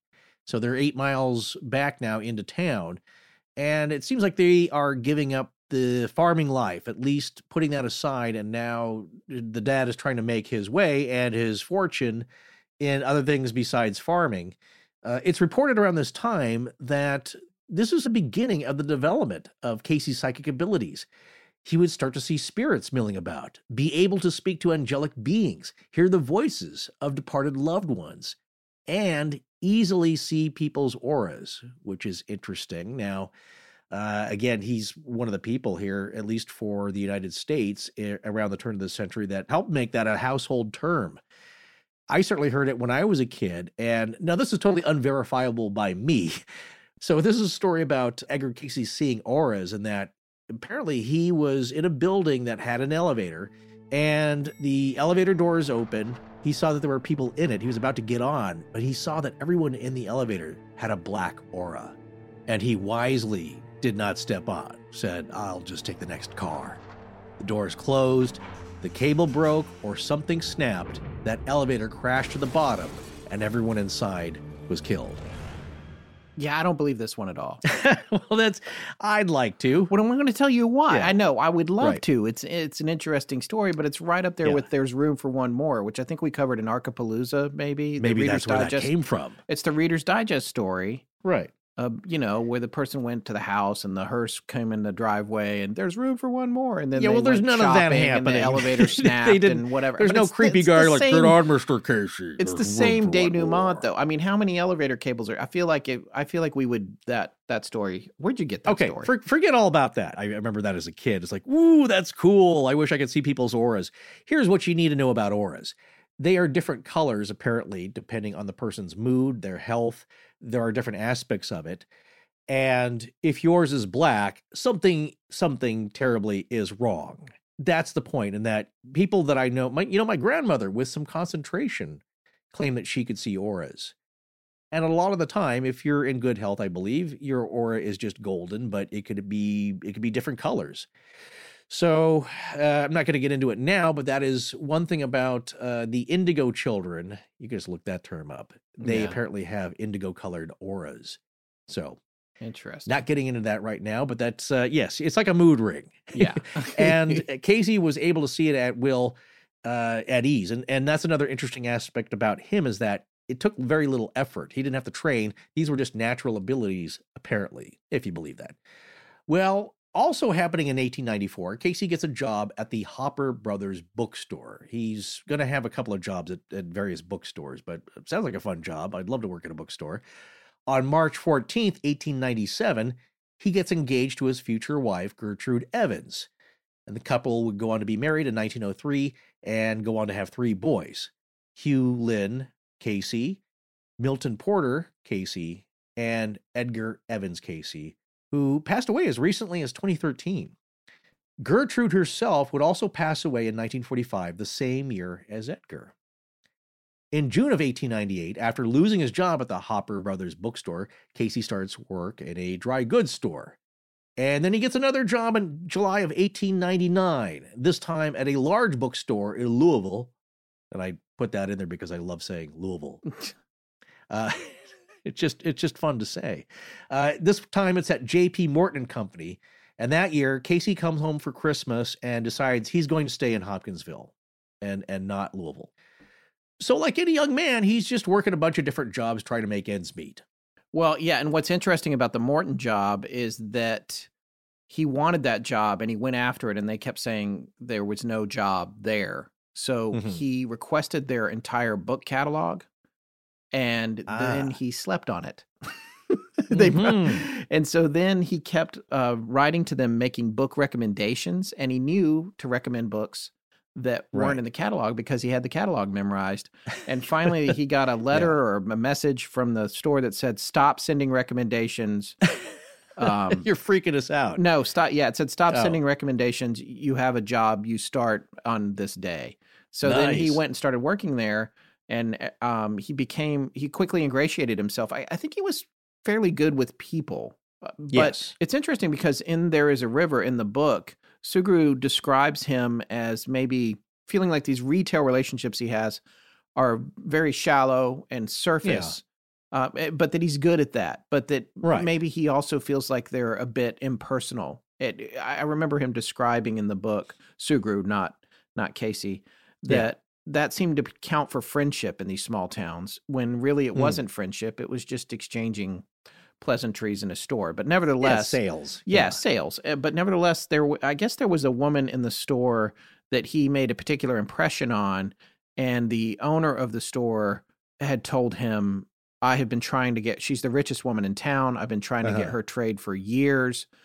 She clearly loves you and is going to be back for more." So he gave him a raise because he was able, and she also, this woman figured out that he had memorized the entire book catalog too. She figured that out.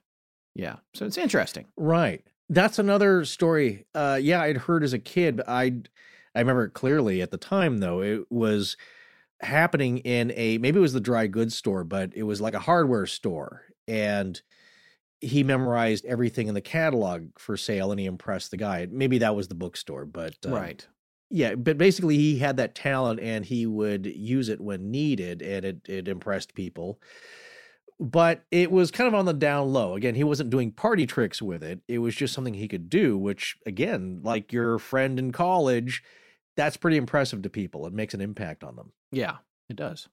Well, as I said earlier, if Edgar Cayce was abused, he didn't really seem to have any ill will towards his father later in life. His father seemed to make a turnaround, believe in his son, was very proud of what he could do. And it seems that they got along, and maybe correct me if you'd read something else differently, but they seem to have gotten along when they were later in life, when Cayce was older, was a young adult. Yeah, they did. Yeah. Well, they went into business together in 1899 or 1900. Edgar enters into a business partnership with his father, Leslie Cayce, to sell insurance because his father at the time was an agent for the Woodmen of the World Insurance Company. Yes, and they came up in a recent episode for us. Oh, it was the Villisca Axe murders. Everybody in that story, all the people that lived in the various houses or whatever, they were all part of that. And it's not mentioned by name in Sugru's book. It's mentioned as a fraternal organization. It is. This is what's interesting. It is a fraternal beneficent organization, but they had their own insurance company that was not for profit, privately held. And it was probably very good rates, but it was, that's interesting. I was trying to remember where I'd heard that, and that's the case. Yeah. And that it is, I suppose you could maybe look at it as the Oddfellows or the Elks, but, so large that they have their own insurance company. And that's what Edgar Cayce partnered with his father to do. He would travel around from town to town selling insurance.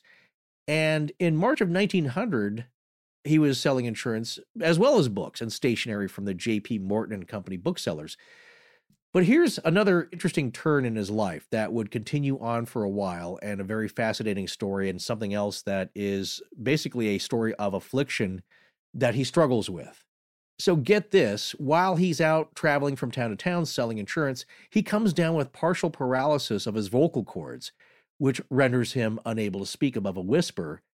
Something akin to a bad and lingering case of laryngitis, where sometimes he could only communicate by writing. Now, since Cayce couldn't sell insurance in this condition, for almost a year he stayed at home with his parents trying to recuperate. Later that fall, a photographer in Hopkinsville by the name of W.R. Bowles offers Cayce an apprenticeship in his studio, which he accepts, thinking that photographic work wouldn't strain his voice and he eventually becomes quite good at it, and photography becomes a big high point for Casey for the rest of his life. Obviously, he already knew that strange things happened when he would sleep with the books, but figuring out the best way to take advantage of what he could do was a little bit like stumbling in the dark. This really started to evolve when a traveling hypnotist named Hart the Laugh King came to Hopkinsville, to the Opera House. Now, I had to look this guy up for two reasons. One was I wanted to test the veracity of some of the anecdotes from Sugrú's book, because I wanted to make sure that these stories all tracked, that these were real people that Casey was encountering. The other thing was, how can you not look up a guy named Hart the Laugh King? That might be the best stage name I've heard in a while. The Laugh King. I've heard the Laugh Man as well. He billed himself as the Laugh Man. Yeah, the Laugh. You're going to get a laugh. Man. Yeah, that's you get your money's worth. That stage name is right up there with one of my favorite thrash punk bands, also avid listeners of the show, Hans Gruber and the Diehards. Oh, shout out to Kurt there and Rosie. Anyway, yes. Hart the Laugh King was a traveling hypnotist of the type you think of when you think, dear God, please don't make me act like a chicken in front of all these people. Right. Now, according to Sugrú's book, he had people pretend to be fish, climb invisible ladders, and crochet imaginary doilies. Now, instead of calling a volunteer up, apparently he would sit and just attempt to hypnotize the entire house, the audience. Then he would go out into the audience and see who seemed like they were really under. Then he would wake up the group and bring a, quote, class onto stage of people that had all succumbed. It's pretty ingenious, because when you don't risk bringing somebody up who can't be hypnotized, which there are people that can't. So he also had some folks he traveled with for his show, including a guy that would hypnotize to go rigid, and they would put rocks on his chest and smash them. He did magic as well. I guess he really was the Laugh King. So by way of confirming that this guy was a real person, listen to this ad for one of his appearances that I managed to find online. This is from the Lafayette Gazette of Lafayette, Louisiana. It was published on January 25th, 1902. Hart the Laugh King. Stanley Hart the Laugh King will give some of his popular entertainment at Falks Hall. He will appear on the 26th and 27th, 28th and 29th of January. The Adderville, Kentucky Banner has this to say of Dr. Hart. Dr. Stanley Ward Hart, a graduate in hypnotism from the New York Institute of Science. Sounds official. Yes. Closed a series of 4 entertainments at the Opera House in this city last Saturday night. Considering the unfavorable weather, the performances were well patronized and were highly amusing and instructive. Dr. Hart is a cultured gentleman, thoroughly reliable in every particular, and made many friends during his stay in our town. One of the most remarkable feats we have ever witnessed was performed by Dr. Hart. A committee of home men addressed a note to a businessman in town, placed it in a blank envelope, and put the envelope in a lockbox in the post office amongst other mail. The key to the box was then secreted under a roll of carpet at Rayburn and Smith's store, and a route was determined by committee to be followed by Dr. Hart. When all was in readiness, Dr. Hart took Marshal S.T. Benson, one of the committee, by the hand, and blindfolded he started from McGee Brothers and Companies, went direct to the key, traversed the route to the post office, unlocked the box, selected the envelope, and delivered it to George D. Kreger, to whom it was addressed on the inside. That's from the Lafayette Pretty good trick. Yes, it's a pretty good trick. That's right up there with David Blaine and the cards. It is. Yeah, stuck on the ceiling or whatever. It's pretty, but obviously there's a trick there somewhere that's been around a long time. Right. And well, that's magic. It's a little different than the hypnotist. That's different. He's got a lot going on. Here is an entirely politically incorrect listing of some of the special features, in quotes, in another ad that I found. And this is pretty exciting. I fully clicked on this ad from an image search before I realized it was actually from Hopkinsville. Now, we don't know the date that Casey crossed paths with Hart, and perhaps the ARE does, the organization that is still around. But this particular ad is from December 1st, 1899, on page 8 of the Hopkinsville Kentuckian. And this is what it says. Holland's Opera House, we know that that's where he saw him. 3 nights commencing December 4th. Hart the Laugh King, the leading hypnotist of the world. Complete change of program, everything new. And here come the special features. Please remember, this was written quite some time ago. The special features are Trouble in a Chinese Laundry, Fun in a Photograph Gallery, Farmer Hayseed and Wife at a Circus, Awkward Squad in the Philippines, Baseball Game, Students Serenade, Cakewalk, and 100 New and Laughable Scenes. The prices to attend this show, $15, $25, $35, or I guess if you want to sit right up front, 50 cents. Ooh, so, yeah. Reasonable. Those are pretty reasonable. They're transferable to the time. But the thing that's interesting about this particular ad is this could be the actual date that Casey and Hart intersected, but it's also clear Hart was in town quite a bit. Now, Casey would have been 22 in 1899.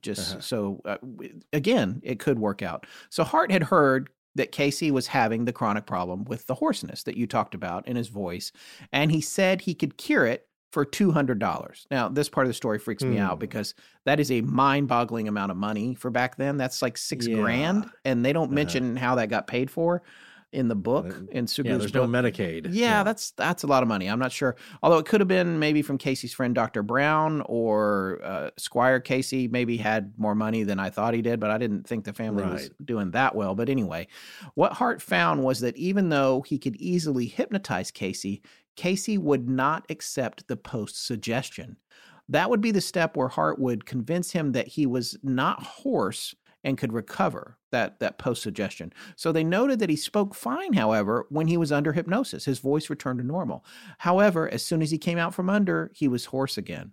Hart could not get him past that second stage to the third stage. He tried several times, and word started to get out locally, and he wanted to save face, but he simply couldn't get it, and he had to accept that he wasn't going to be able to do it. He had to get back on the road to go do more shows. After this, a noted New York hypnotist, and hypnotism was all the rage at this point. Mesmer was around, and we're going to talk about that a little bit more in a minute. But this doctor in New York, who was a top-flight hypnotist, who has, again, this is probably better than the Laugh King. His name was Dr. Quackenboss. Yeah, because you want the first part of your surname to be Quack when you're in a already questionable medical practice by many. Yeah. Yes. But I love the name. Yeah. You can't beat Quackenboss. But I guess he heard about what had been going on with Hart and Casey, and he came to Hopkinsville to personally try and hypnotize Casey. He put him in what he called a very, very deep sleep. But it worked too well. Edgar was asleep for 24 hours, and no one could wake him up. People were getting scared. But eventually he did wake up. It took him a few days to get back to normal sleep after that, but he recovered.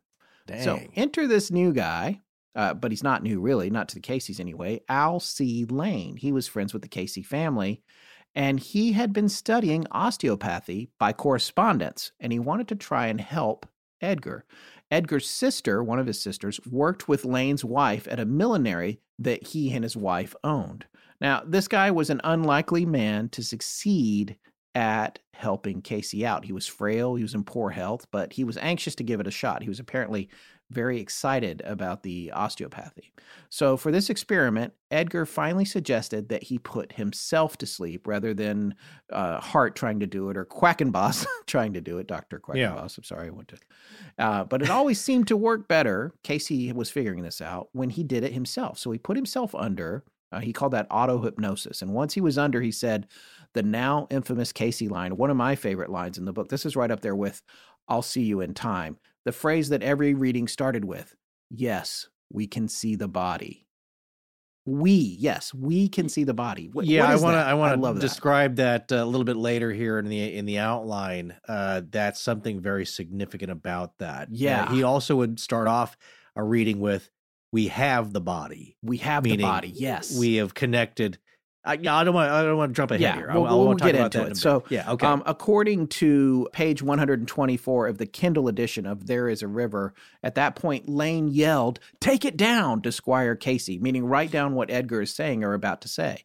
Now, if this isn't a movie moment, I don't know what is. As far as I know, the story hasn't been fictionalized. I know that people listen to our show that are in the business, however, and if I were you, I would option this in short order. I would cast Joaquin Phoenix or possibly Andrew Scott from Sherlock. He played Moriarty on the new Sherlock. I think he'd be really good in this role. Anyway, I digress. Yeah, so, he's also in Fleabag. Yes. Yeah, that's right. He is. He's amazing. Yeah. I love that guy. Casey, the sleeping prophet, went on to say, and I'm quoting again from page 124 of the Kindle edition, There Is a River, quote, "In the normal state," and he's referring to himself here. This is what's interesting.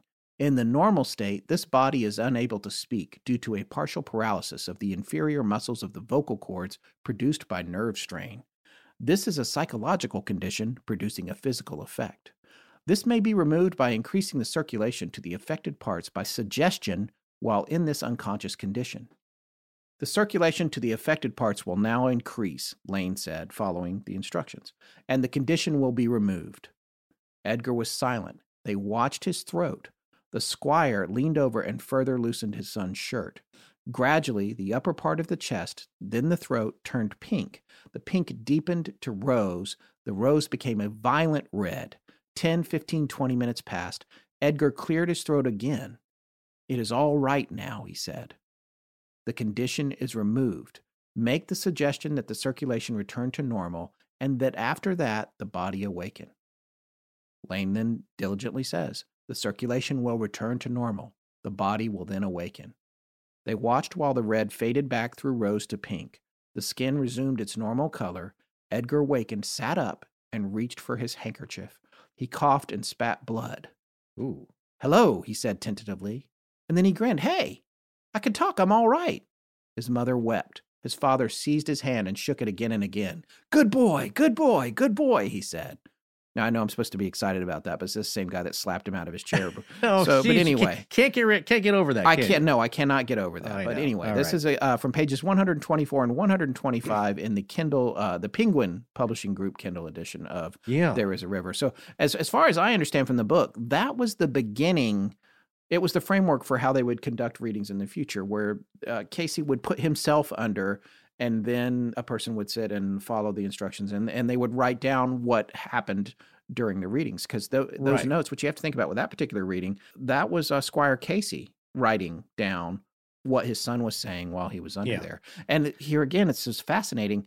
It's a third-person diagnosis. So a couple of things that are interesting about what happened to him is that, one, it sounded like a psychosomatic illness or a nervous condition that was diagnosed properly and witnessed by other people there, several people at the time. And if you could do that on your own, make your face and throat and chest flush bright red on your own, well, that's quite a party trick in itself. But it was witnessed by people. So one thing that I find interesting is that there is a connection between the physical body and the various states of consciousness and super consciousness, perhaps. If you know what I'm getting at, it could probably be best described here as a statement, and perhaps there's some truth to this statement, first thought to be adapted from a question posed by motivational author and speaker Wayne Dyer. And the statement goes, "You are not a human being having a spiritual experience. You are a spiritual being having a human experience." Ooh, I love that. It's cool. Good, I've never heard that. Yeah, I really like that. Well, I think the story goes, or at least a quote investigator says that he was asked by Volkswagen to write a letter to future generations, and he just asked them something like that. What would you rather be? One or the other, a human being or a spiritual experience, having one or the other. So the idea here that I'm getting at is that there is a mind-body connection, and part of this healing process is tapping into that. But it may be the mind that resides outside of the body. Now we're getting back to the astral self, terms like that, metaphysical concepts like that, where your actual soul or whatever is guiding you has a control center that's just outside of you, that's kind of steering you around. Now your everyday consciousness, that's the pilot of the ship. I've used this analogy before. That's the pilot of the ship. The actual captain is your astral self, and that is guiding you, but from a higher spiritual plane. I love it. All New Agey and spiritual about it. Yes, and this is when I get to say my theory about angels driving trucks. Or not theory, but like somebody, I'm stealing that from someone, but the idea. Of course. Yeah. Well, the body is the truck there, in case anybody. Yeah, there's a ship analogy, there's a truck analogy, but basically you are a vessel. You're a meat bag being driven by something higher than yourself. You just don't realize it. And if you could listen to it, tap into it, you'd live a lot better life. A lot of people don't even listen to their own common sense, and look where they are now, living lives of misery. Yeah, if you want to be a happy meat bag. Yeah. A happy, healthy meat bag.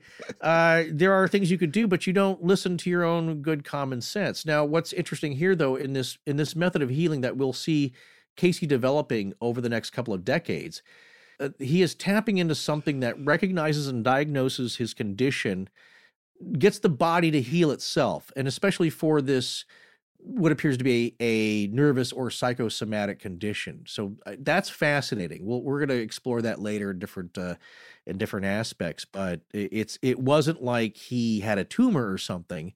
He was causing his own condition out of nervousness and probably what he was doing. He was maybe a shy guy, whatever was going on. We often limit ourselves and we don't even know it. Now, that again ties back to the Wayne Dyer thing, is that you are just a body, but there are things that are controlling it that are outside your purview or your jurisdiction, but can be influenced and tapped into. Another interesting point, though, is that it didn't totally cure it. And we're going to talk about that in the debunking and skeptical section here, and that people, they want it to work first and fast and always. It must work every time. And here, it didn't work like that. The condition came back.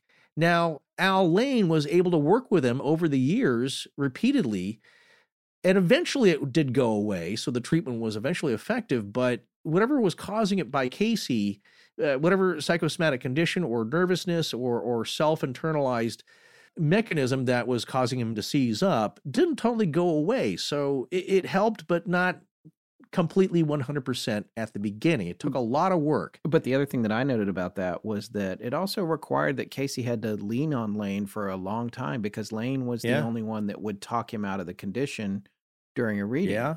Yeah, that's another interesting fact. I don't know if it was him or... It's a little, and I'm not questioning Lane at all. I'm just saying it, but there clearly was a relationship there that had to continue in order for that to work, which meant that Lane would need to be around Casey, and that's something we're going to touch on more. Again, I'm not saying anything about Lane, but there were other folks involved with Casey that were definitely opportunistic and maybe taking advantage of his situation. So we're going to talk about one of them coming up.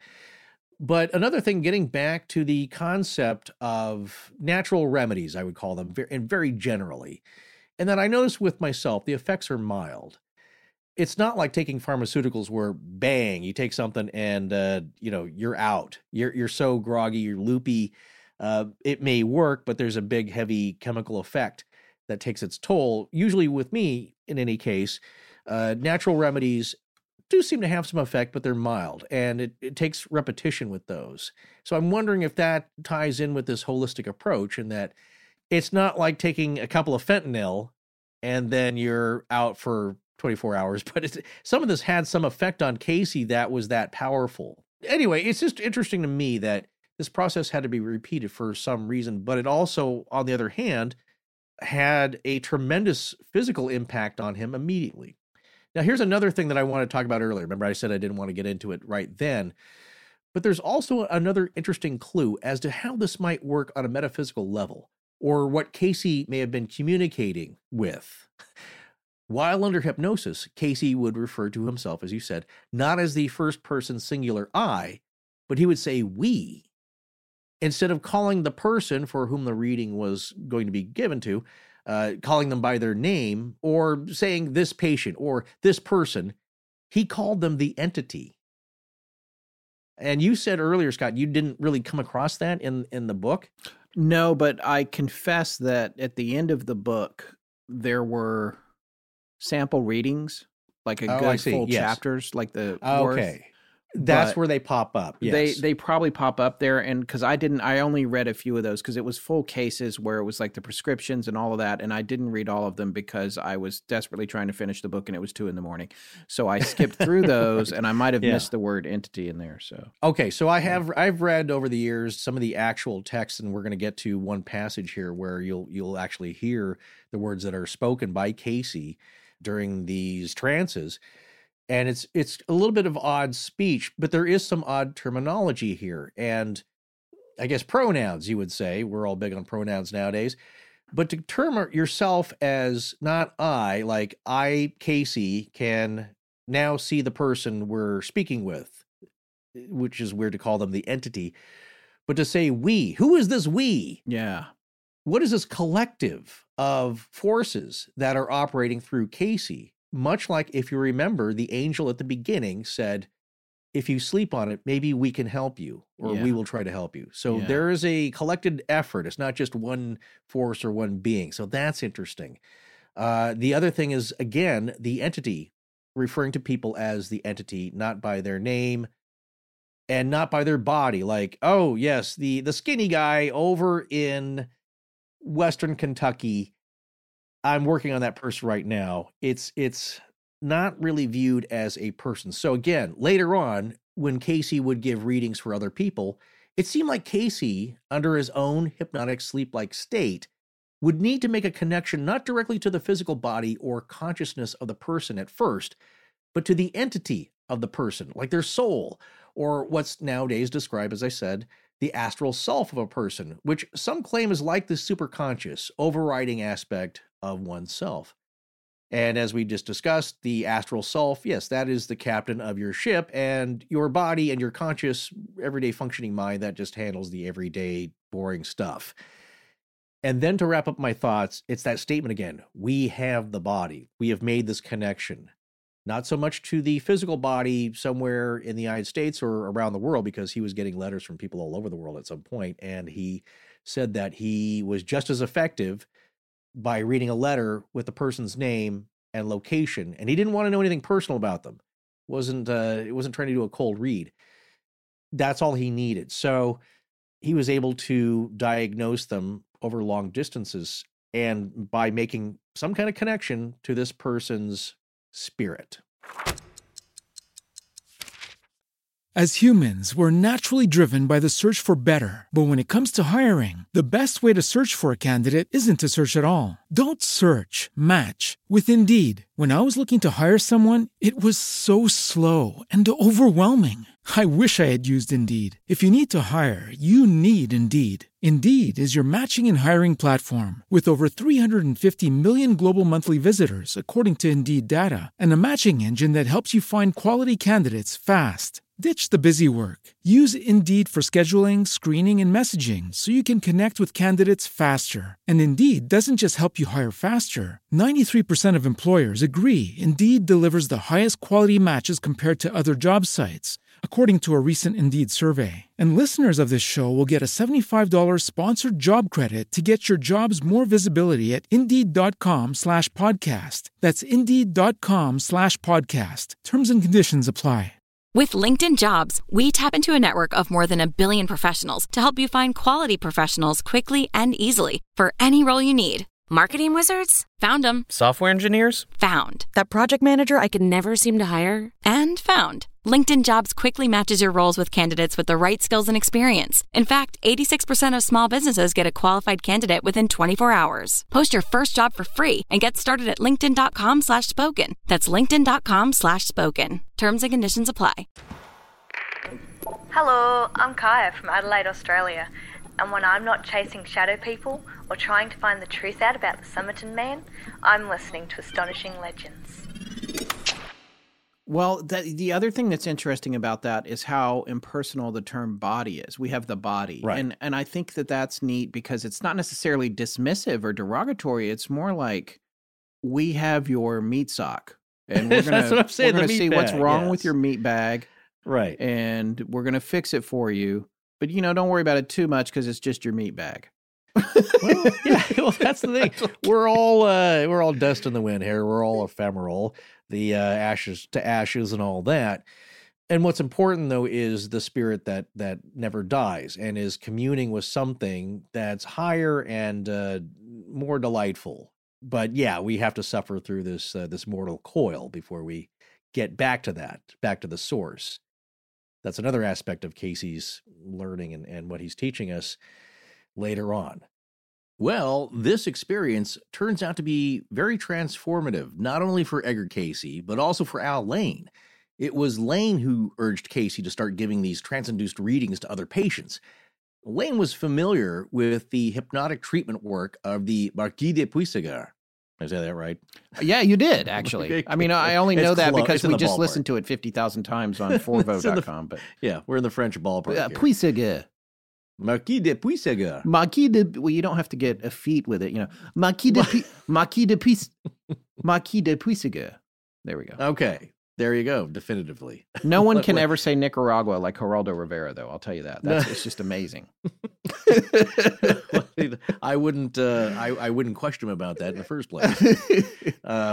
Anyway, well, it was this Marquis de Puysegur who was an associate of Franz Mesmer. You've heard of him, right? Yes, and just briefly, I'll talk about Puysegur a little bit. His real name is Armand Marie Jacques de Chastenay, or Chastenay. He was a French magnetizer, to your point, aristocrat from one of the most illustrious families of the French nobility. This is from Wikipedia. He's now remembered as one of the pre-scientific founders of hypnotism, which was a branch of animal magnetism or mesmerism, which he learned about from his brother Antoine Hyacinthe, the Count of Chastenay. Okay, that does sound a feat. Forgive me, French people. One of his first and most important, and Canadians, one of his first and most important patients was Victor Race, a 23-year-old peasant in the employ of the Puysegur family.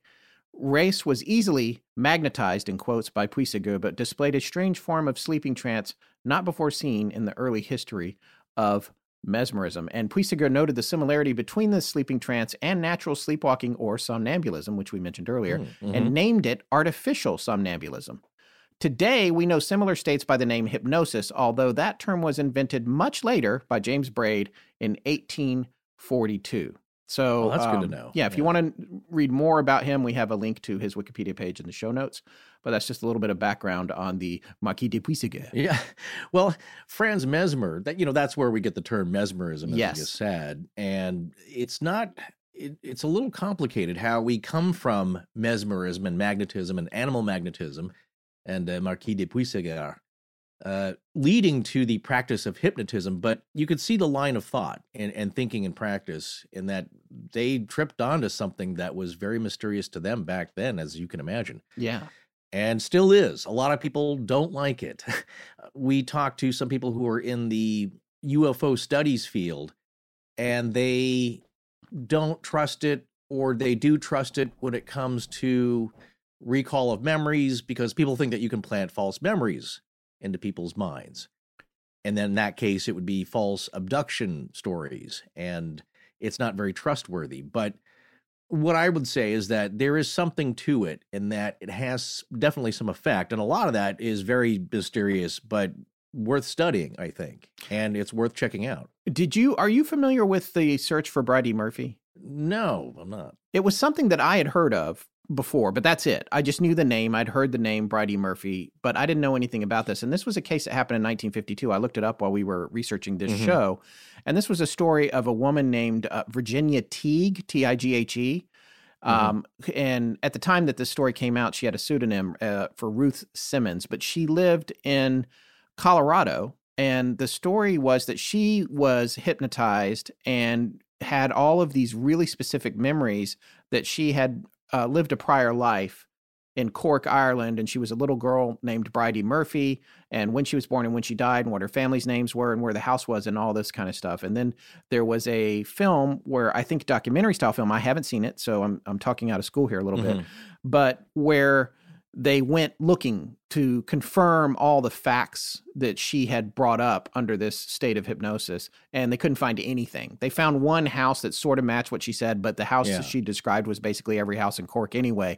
So the idea there undermined the idea of regressive hypnotism and repressed memories and that sort of thing. And that was one of the first things that really, it's something that skeptics point to as hard evidence that these really distinct memories can come out that aren't necessarily verifiable or true.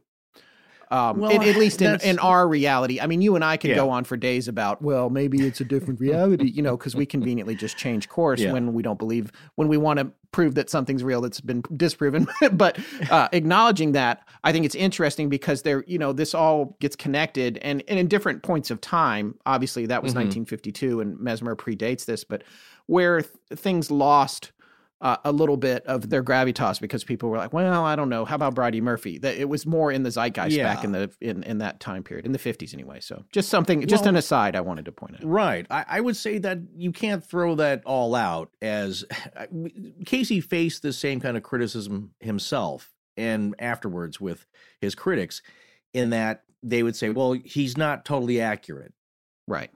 There is a figure, I think it's in our notes somewhere we'll get to, where Hugh Lynn Casey, they did a rough calculation of what came true with his predictions and his assessments and diagnoses, and they claim above an 80% accuracy with him.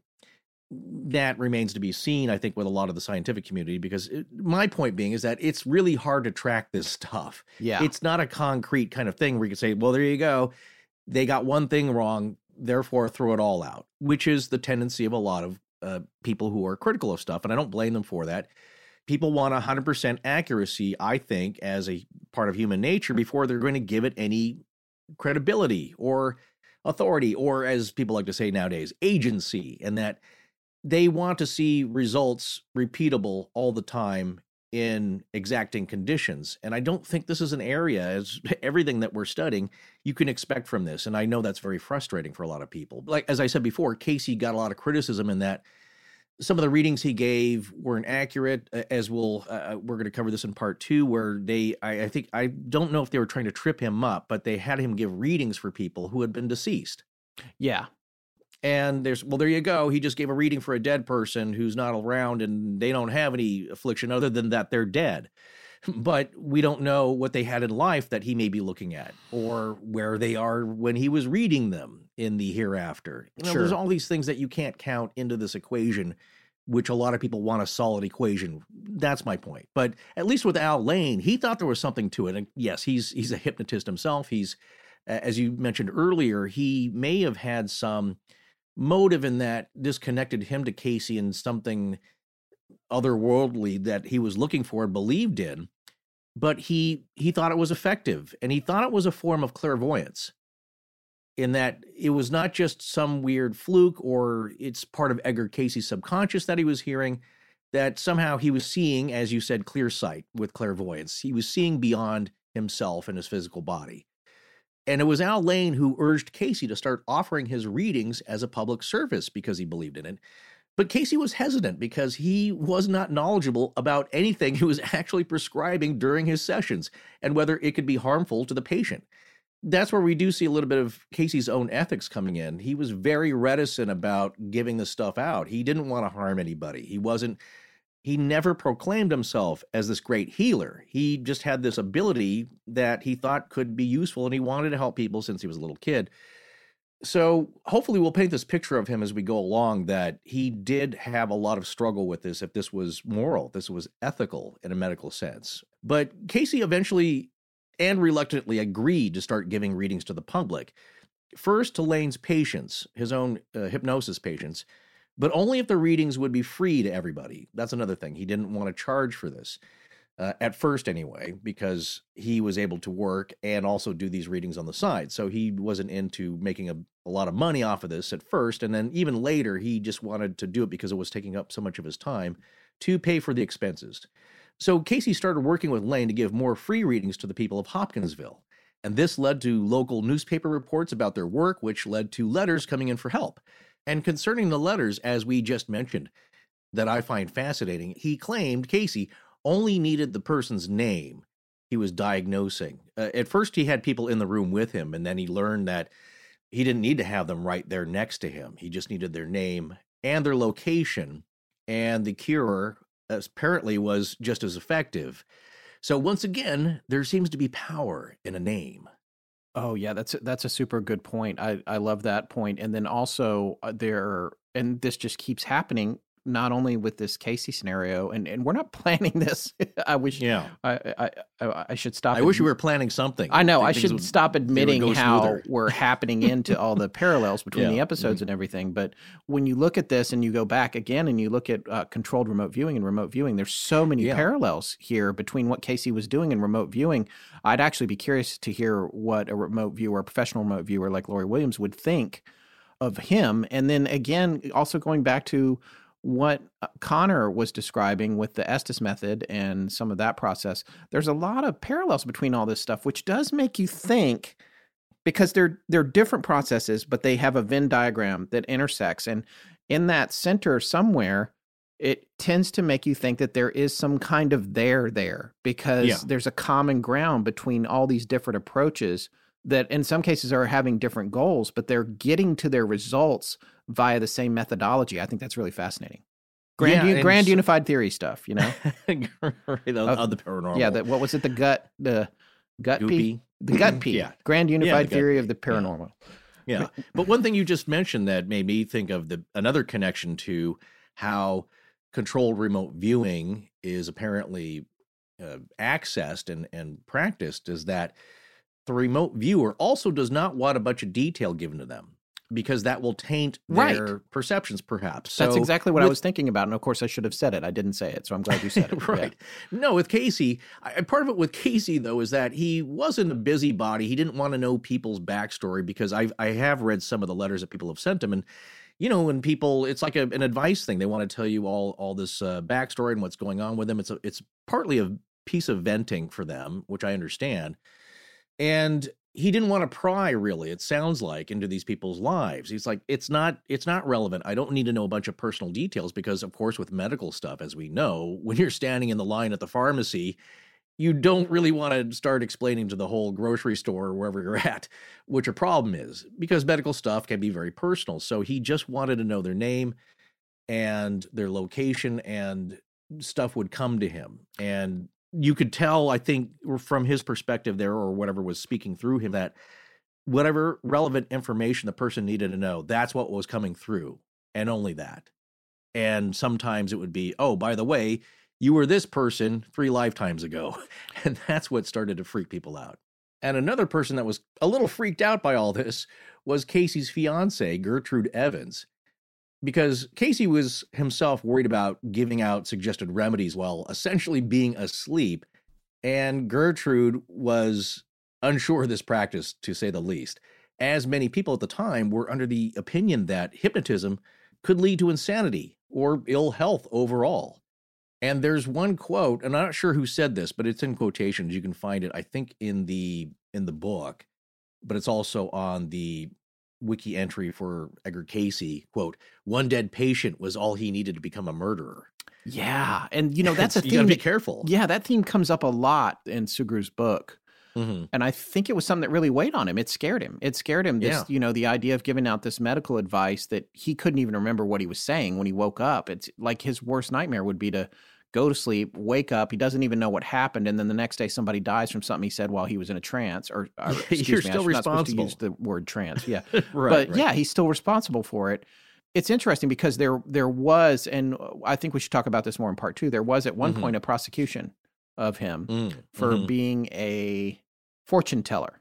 And it's interesting, the outcome of that case. No, they agreed to help people because, again, he's into helping people. But on the other hand, ironically, they were trying to keep it quiet. They didn't really want to publicize this and do a whole circus bandwagon snake oil thing where they're marching through town announcing this stuff, because, again, it's not a huge moneymaker for them. Not that that matters, but they were not trying to publicize it and draw undue attention. So as quiet as they tried to keep the practice, though, word eventually got out that it seemed to be effective. People were being cured of their ailments. And whether that's the placebo effect or whatever it was, people like results. So they were sending in letters asking for treatments, and that started coming in from all around the world. Yeah, and what's interesting about that, when you mention whether or not it was a placebo effect, and it's the constant placebo question for me, if a placebo works, why wouldn't you try it if everything else had failed anyway? But in addition to that, I'll point out, again, with the way that Wikipedia works, a lot of the entries related to this particular story, we already mentioned that they say part of a paranormal series, and then they also prominently say, and they make sure it's real big, pseudoscience, and then the other thing they say is placebo. Yeah. They've got it all there. They're just like really tearing it down. Which I understand if you're going to be an encyclopedia of a type that you're trying to classify everything, but well, imagine the letters they'll get from people who don't buy into any of this. And, and you know, that's their opinion. But one kind of interesting bent, specifically involving Wikipedia, we rely on them a lot, and we love them. Wikipedia, that is. Yes, and we support them financially, by the way. Yes, we do. We do yeah. For the help they give us. But in the documentary Third Eye Spies, it was the story of Russell Targ, who is a serious physicist who had a lot of trouble with Wikipedia just labeling him as basically a quack. And this guy had serious work done before his venture into remote viewing, with lasers, but they don't mention that. So right, which he talks about very comically, actually. He's like, I worked with lasers for like 25 years. They don't mention, all they say is that I'm a remote viewer. Yeah, pseudoscience. Yeah, and exactly. He had to get a Nobel laureate to weigh in for him to eventually get that included, but they were reluctant because they paint you all with the same broad brush. And it's like they say in Hollywood, you're only as good as your last show. You're only as good as your last movie or your last thing that you wrote. And when you write the next one and it's great, but if the last one you did stinks, then you stunk forever, no matter what you did before it. So Well, exactly. That's what you're known as. And what we're going to talk about right now is Casey moving away and getting a little bit of that undue attention or that unfavorable attention. But it really wasn't from him, it was from Al. Because in May 1902, Casey accepts a job at a bookstore 61 miles away in Bowling Green, Kentucky. And he starts to live at this boarding house with some other young men who were in the various professional fields. While living there, though, he loses his voice again. And Al Lane has to come visit him every Sunday, or he just starts to visit him every Sunday to administer the hypnosis sessions and treatments, and also to continue the reading treatments for Lane's other patients. So Casey was still worried and tormented that his treating of these patients with real medical problems was not ethical and might even be harmful in some cases. And once again, his soon-to-be wife Gertrude was not very approving of the sessions, but she also didn't insist that they stop at this point. So the reading sessions continued, but they remained as secret as much as possible, and Casey still accepted no money from them. Yeah, and the thing about Gertrude that you get from There Is a River, the book, is that she was really protective of him. They had a very sweet relationship. She really cared about him. He cared about her. They were very enamored with each other. And she was concerned about him being taken advantage of because he seemed to be, I think, overly trusting and I don't want to say naive because I didn't get the impression that he was. It was more just like he couldn't say no. If somebody, even to people who maybe were being a little opportunistic when it came to their handling of him or working with him for his readings. And I thought it was an interesting thing, actually. It was the Achilles heel of his gift was that he was unable to do it alone. He had to have a partner.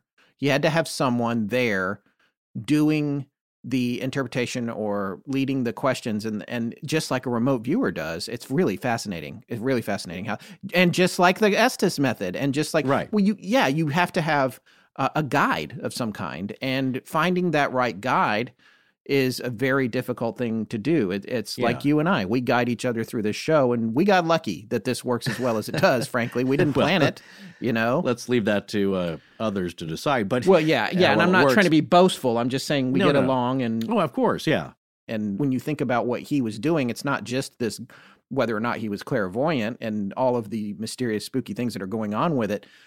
He needs a partner and a partnership that is going to work, and people are going to be able to get along for a long time, like he found with Gladys, who was the stenographer for 22 years. That worked out great. So no, of course, if he'd been with a partner who just thought that this is crazy, you got to stop doing this. Well, I'm sure knowing him, he would have stopped, and that'd be the end of that. And you have to find somebody who is willing to allow you to explore a little. But you can do remote viewing and what Casey did on his own, but it helps to have a guide. How is he going to do it on his own, though? If he can't even remember what he said when he woke up? I guess he would have to record himself, and who would ask him questions? How can he do it on his own? Well, that's what I'm saying, is that for that specified treatment where you're asking very specific questions, this person has to be guided, then that is greatly facilitated by having somebody who is your guide. But Casey also received knowledge on his own while he was asleep. Remember, he would say that he just had to sleep on it. And So it came in a different form. That's what I'm saying, is that there are different methods. There are different ways that this works, and you have to address it completely right for that person or for what your goal is. Otherwise, you're probably going to get stuff that makes no sense. And it reminds me a lot of the Bible code, as skeptics would say, like, well, it doesn't work for everything. And then the people who do believe it works say, well, you're not asking the right questions. I want to actually cover that in 2020. It's on the list here. If I can get it past you and Tess, I want to talk about the Bible Code. It's been out a few years now, but for people that don't know about it, it's interesting suggestion that you can take the Torah and analyze it in a almost word search kind of pattern. If you arrange it in a matrix and find out things about the past, present, and future. It's very interesting. Right. And so what I know about that, I did read one of the books on it, the second one. Drosnin's book? Yes. And the proponents of it will say, if you don't ask the right questions, you will get something that is not a direct answer to what you're asking, and you'll be deflated. You'll be discouraged. Like Gene Hackman as Lex Luthor in The Fortress of Solitude in Superman. He's like, I asked the right question. Right? Just like that. Exactly. And it changed his life. Yes. Well, there was a life-changing experience, or at least that had a profound effect on the career of Edgar Cayce, because in August of 1902, Al Lane calls him back to Hopkinsville to work on a case involving a little girl named Amy Dietrich. And this has as I said, a profound effect on his entire history as a healer. And you know that story, right? Yeah, this is a pretty fascinating story. This was one of my favorite stories from the book. She was one of the earliest people that he wound up helping, and she had the grip, which I was like, I've heard of the grip. But I don't know what this is. So I looked at it. It's actually just an old term for the flu. She had gotten the flu. Okay. And after she got over it, she kept having these convulsions, like seizures. Her body would get really rigid and she would fall down. And on top of that, her mind had stopped developing since this happened. And this was going on for 2 years. It actually had gone on to 3 years because it was 2 years of going to doctors, and none of them could figure it out. So by the time they got around to bringing Cayce in, it had been that long. And again, we come back to the whole idea of the desperate parent, regardless of how much they believed in what he could do or not do. You're going to try whatever you can if you're a parent and you have this child that's in a state of arrested development and also having issues. So, and this story is interesting because it was all relayed to a Dr. Munsterberg who had come to see Cayce from Harvard, specifically to debunk him. He was convinced that he was a fraud. And it was... Yeah, you mentioned him earlier. Yes, and Amy's mom is the one that told this story to him. So he was a witness to this story. So at the time that this was all going on, Cayce had been working in a bookstore. He was not giving readings regularly. It was before all of that. He had no income from it whatsoever. And when they contacted him and said, please come help our little girl, all he asked for was a train ticket to come up there and do the reading for her, so he didn't have to pay to get there and back. And he went up there, and Al C. Lane went with him. And again, this was before they were doing regular readings. This was very early in the process. Munsterberg then asked Amy's mom if Lane was a doctor. He had not been. At the time, he was studying osteopathy, which he later graduated in, but she told Munsterberg that Lane would put Edgar in a trance, using the word trance. Now, Munsterberg was shocked to learn that neither Lane or Cayce examined the little girl, Amy. Neither one of them examined her. And I just wanted to talk about osteopathy a little bit. We mentioned it a few times already in the show. This is another one of those listed as a pseudoscience in Wikipedia. Yeah. Osteopathy is a type of alternative medicine that emphasizes physical manipulation of muscle, tissue, and bones. Practitioners of osteopathy are referred to as osteopaths. Its name derives from ancient Greek, bone and sensitive to or responding to.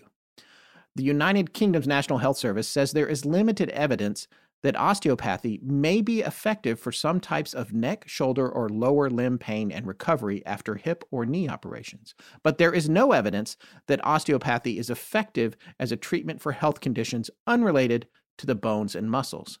Others, however, have concluded that there is insufficient evidence to suggest efficacy for osteopathic style manipulation in treating musculoskeletal pain. So that's the broad strokes on it, the very accessible, short summation of, I guess, the current state of society's opinion on osteopathy. There are some osteopaths, though, that do use more modern Western medical techniques and pharmaceuticals in addition to their practice that are more accepted. So it has gained more acceptance, I think, over the years, is what I'm saying. Yes. But Cayce also, some of his readings, I remember way back when reading some of the treatments, I believe he recommended chiropractic measures to be taken for some people and a bit of osteopathic treatment himself, in that massage.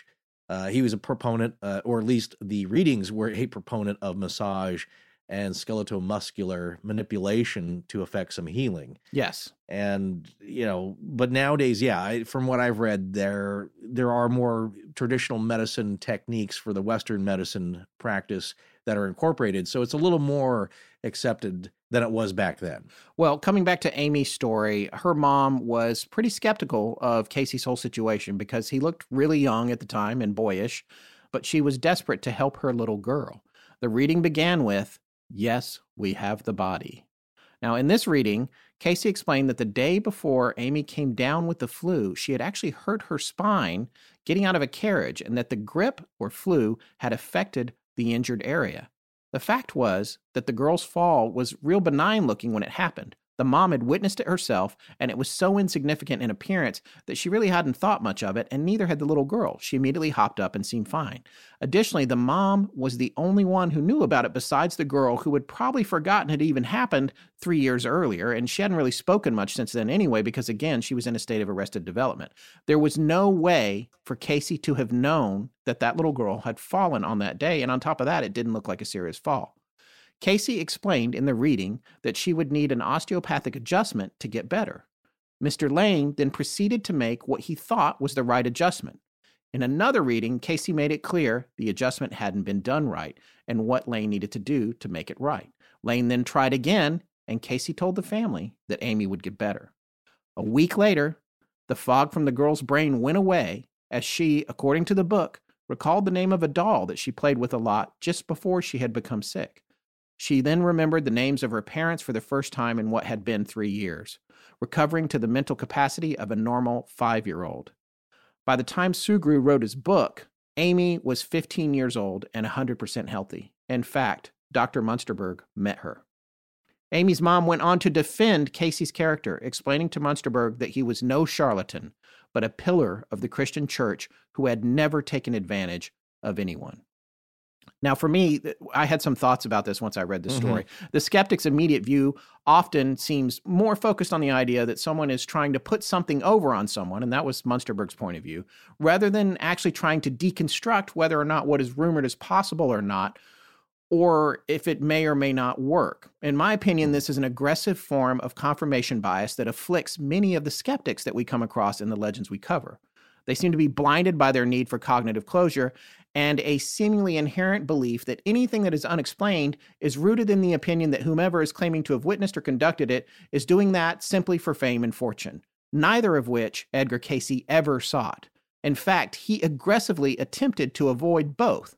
So then what is his motive? Dr. Munsterberg, if he was as he is portrayed in Sugrue's book, which we have to consider he may not have been because, as we said, Sugrue is obviously firmly biased into Casey's corner, but if he is as he was represented, he didn't appear to be trying to ascertain anything more than proof that Edgar Casey was tricking people, because in his mind, he had already decided, before he even arrived, that what Casey was doing was impossible. But I don't want to get too far into the weeds there on the skeptical viewpoint of all his. We're going to talk about that more in episode 2, which I know we tried to stop saying in this show, and we've said it 50 billion times. There's going to be more of episode 2? Yeah, we're going to talk about more later. We're going to get to that? We're going to talk about it later. Yes, we're going to get to it. Some people have even started a drinking game with that, which as I understand, they are now in rehab. So anyway. But they'll get to that later. Yeah, we'll get to that later. Anyway, so that's my opinion about Munsterberg and a lot of the. Right. And it's not just Munsterberg, it's every time not every time, but a lot of the times we see these people are coming in to investigate, and their approach is not based on an objective deconstruction of what's happening. It's more based on starting from the idea that what is happening is patently impossible. So every assessment I make from this point forward is rooted in an inconclusion that I've already made. So why are you even going? If it's impossible, why are you even investigating it? What's the point? Well, that's what I'm saying is that the wacky, the woo-woo is not on the table for consideration. It's not even a number that could be put into the equation. So it's totally left out. And I go back to that old Michael Shermer saying, maybe there is 10% or 12 or 13 that we just can't figure out, just makes no sense. So we put that aside. Yes. And that's taking it off the table. Well, okay, that's part of the equation that you need to figure out. You need to get at that unknown here. But it's not easy, and I understand can be fruitless and frustrating because you may never get an answer for that. Like, where exactly is this information coming from through Casey? Well, here's a little anecdote that points out to what you said about him being maybe a little bit naive or really just actually trusting. I don't think he was all that naive. I think he was just that trusting sort. Just a nice guy. Yeah. Yeah, real Southern gentleman and somebody who was genuinely nice and didn't believe or wanted to trust people that they were going to do right by everybody. Here's a story, though, which I think you will really enjoy because I think we talked about this before. Edgar Cayce invents a card game called Pit. It's also known as Board of Trade, which is patterned after stock trading in the wheat market. Do you remember that game? Yeah, I know this game. It's weird. I've never played it, but it's famous enough that I just know it. I know of its name and that sort of thing. And I know people that had it. It's right. Amazing. I believe long time ago. I mean, it's an old game, but what's interesting is that, it was a hit back then. It got to be very popular in its day, and a version of it is still available to this day for purchase. And so we had to, as a kid growing up in our era here, you had various card games. Uno was one that was later on, though, but early on we had Touring. Remember that? It was Yep. And there was a French, actually based on a French card game of the same kind of thing. L'Emilia or something. That's an Italian, but there were various card games. Pit was one of them, and he invented it. Sadly, though, Cayce, being trusting and not that savvy with how large companies work, he sent the concept to a board game company. They copyrighted it, and Cayce got no money from it. And unfortunately for Edgar Cayce and his family, finances will be a problem soon here and for a large part of his life. And he's still not accepting money for his readings. Of course, this reminds me of Jump to Conclusions. Yes. From the movie Office Space. Remember that? The cult classic. The cult Jumping classic. to Conclusions. Yes. That's right. If you hadn't seen it, it's the guy's side business where it's like he's going to invent this board game. And I think that actually in the movie, he does become successful with it, doesn't he? Yes. After he gets in a car crash, he's like in a body cast. Yeah, exactly. Yeah, it's kind of a bit of a, consolation prize for him. But you never know with people. People invent all kinds of fun stuff, and sometimes it takes off. And this did take off, the game of Pit, just not with Edgar Cayce tied to it. That company made a lot of money, and whoever owns the rights to it. It also reminds me of a story, a little side anecdote here, about William T. Phillips, who was an author, inventor, and mechanical engineer who had moved to Spokane, Washington, and worked for a time at the Riblet Company, which manufactured ski lifts and other gondola-type lifts. Phillips had invented a mechanical adding machine, which he then sent a prototype of to the office machine company Pitney Bowes. You heard of them? Oh, yeah. Yeah, pretty big. Well, guess what they did? They reverse engineered it, patented it, made a fortune off of it, and Phillips never saw a dime from it. Or so the legend goes. Also, I don't know if it was actually the company Pitney Bowes. Could have been Burroughs. But and William Burroughs, the author, had some connection to that as well. Right. I'm just making this all up. But what I do know is that, here's an interesting twist, William T. Phillips also authored a book called The Bandit Invincible, which was a biography of the Old West outlaw and rascal Butch Cassidy. And many have suspected that William T. Phillips actually was Butch Cassidy. But that's a whole nother show. Yes, it is. And that's a rare and hard to get book. But you know who has it? Oh, did you find it? Oh, yeah. You did find it? Oh, yeah. I got it. Okay. And, Butch might be on our radar. Anyway. All right, then. Yeah. Yes. Well, on June 17th of 1903, Edgar Cayce marries Gertrude Evans in Hopkinsville, and they end up living in Bowling Green, having 3 children, as we had previously mentioned. Future home of Corvette. Sorry. Oh, that's right. It's Bowling Green. You got to say Corvette. I'm sorry. It's in my blood. Yeah. Yeah. There's a museum there, right? Yes. Didn't they have a big that's where they sinkhole? produced them. Yeah. And yes, there was a sinkhole that swallowed millions of dollars worth of priceless Corvettes. But that's all on a security camera if you're bored. All right. Oh, that's right. Yes, of course. Yeah. Well, anywho, that happened then. His childhood sweetheart of a sort from Hopkinsville. But a few days after the wedding, Al Lane discussed the sessions with Cayce to some of the young professional men we mentioned before who were living at that boarding house, 2 of which were doctors, and one was a magistrate and journalist who reported Lane to the state medical authorities, who then forced him to stop practicing medicine. Lane then leaves for Franklin, Kentucky to become a professional osteopath. The doctors living at the boarding house, though, did help to ease any negative attention towards Cayce with their support. One thing I want to say about this, and when I was reading about this in Sugrew's book, it struck a chord of familiarity with me because my great-grandparents had a boarding house in Raleigh, North Carolina. It was a 28-room colonial-style mansion with a wraparound porch in downtown Raleigh in an area called Boylan Heights. It's since been torn down, but the interesting thing is I remember growing up, there was only 1 or 2 boarders left when I moved back to North Carolina and was close to them when I was 9 years old in 1980 or 79 or 80 or whatever. And I remember hearing the stories. There was a guy, and I think I've mentioned on the show before, that one of the tenants still lived there, and he lived under the porch. He actually lived under the porch. Yeah, his name was Fred, super nice guy. Right. But what I was going to say is, there's an interesting social culture that goes on in these houses where everyone's living together, but it's adults of all different disciplines working and living together. And you can just imagine what this felt like for him and these people that were, out to get him or to defend him in this house. It's an interesting dynamic, I think. No, absolutely. What you saw in It's a Wonderful Life. He goes to Ma's boarding house and his mom doesn't recognize him, remember? And, yes. Well, it seems Al Lane, he skated by a little bit. I mean, it's not like these people had actually hurt anybody, but he was under investigation to a degree by somebody at this boarding house whose duty it probably was to report this, and it went up the ranks and then it came back down. It's like, you got to stop doing that, whatever you're doing. So he goes to actually get some professional training, Al Lane, other than his hypnosis techniques and therapy. But that didn't really happen for Casey. No, it didn't. And I think you can understand why there needs to be some sort of regulation, because there are folks out there who are taking advantage of people, taking money from people. So you could understand why, even if Casey had the best of intentions, and Al Lane maybe as well, that there does need to be oversight to make sure that people aren't being taken advantage of who might be more gullible about how they can be helped if they're having some sort of problem. So you can see why an investigation might occur. But on the other hand, it leaves very little room for folks who maybe are altruistic and trying to do the right thing.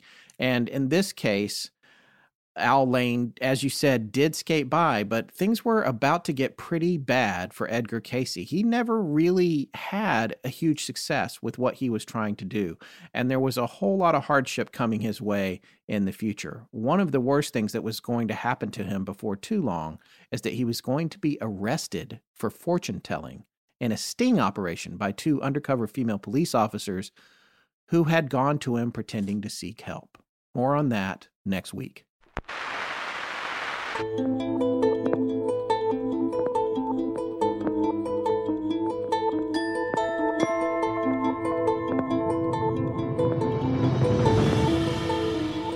That's going to wrap up part 1 of our 3-part series on Edgar Casey. We'll be back next week with part 2. Please remember to support our sponsors. They help keep the show free and the lights on in Blanket Fortiana. Special thanks to John Bolin. Hi, I'm Jen Pakovich. Hey, I've got a joke for you. Why did the skinwalker cross the road? Give up to get to the parallel dimension. Tonight's show was edited by Chris Potter at rumblejar.com and co-produced by Tess Feifel, who is also our head of research. Our theme, which is available as a ringtone, was composed by Judson Crane, and our sound design and additional composing is by Ryan McCullough. Special thanks to the Astonishing Research Corps. But most importantly, we want to thank you, our listeners. Visit our store at astonishinglegends.com or interact with us and other listeners on Twitter, Facebook, and Instagram. You can also support the show at patreon.com/astonishinglegends, where patrons have access to additional bonus content. No part of this show may be reproduced anywhere without permission. Copyright Astonishing Legends Productions. Good night.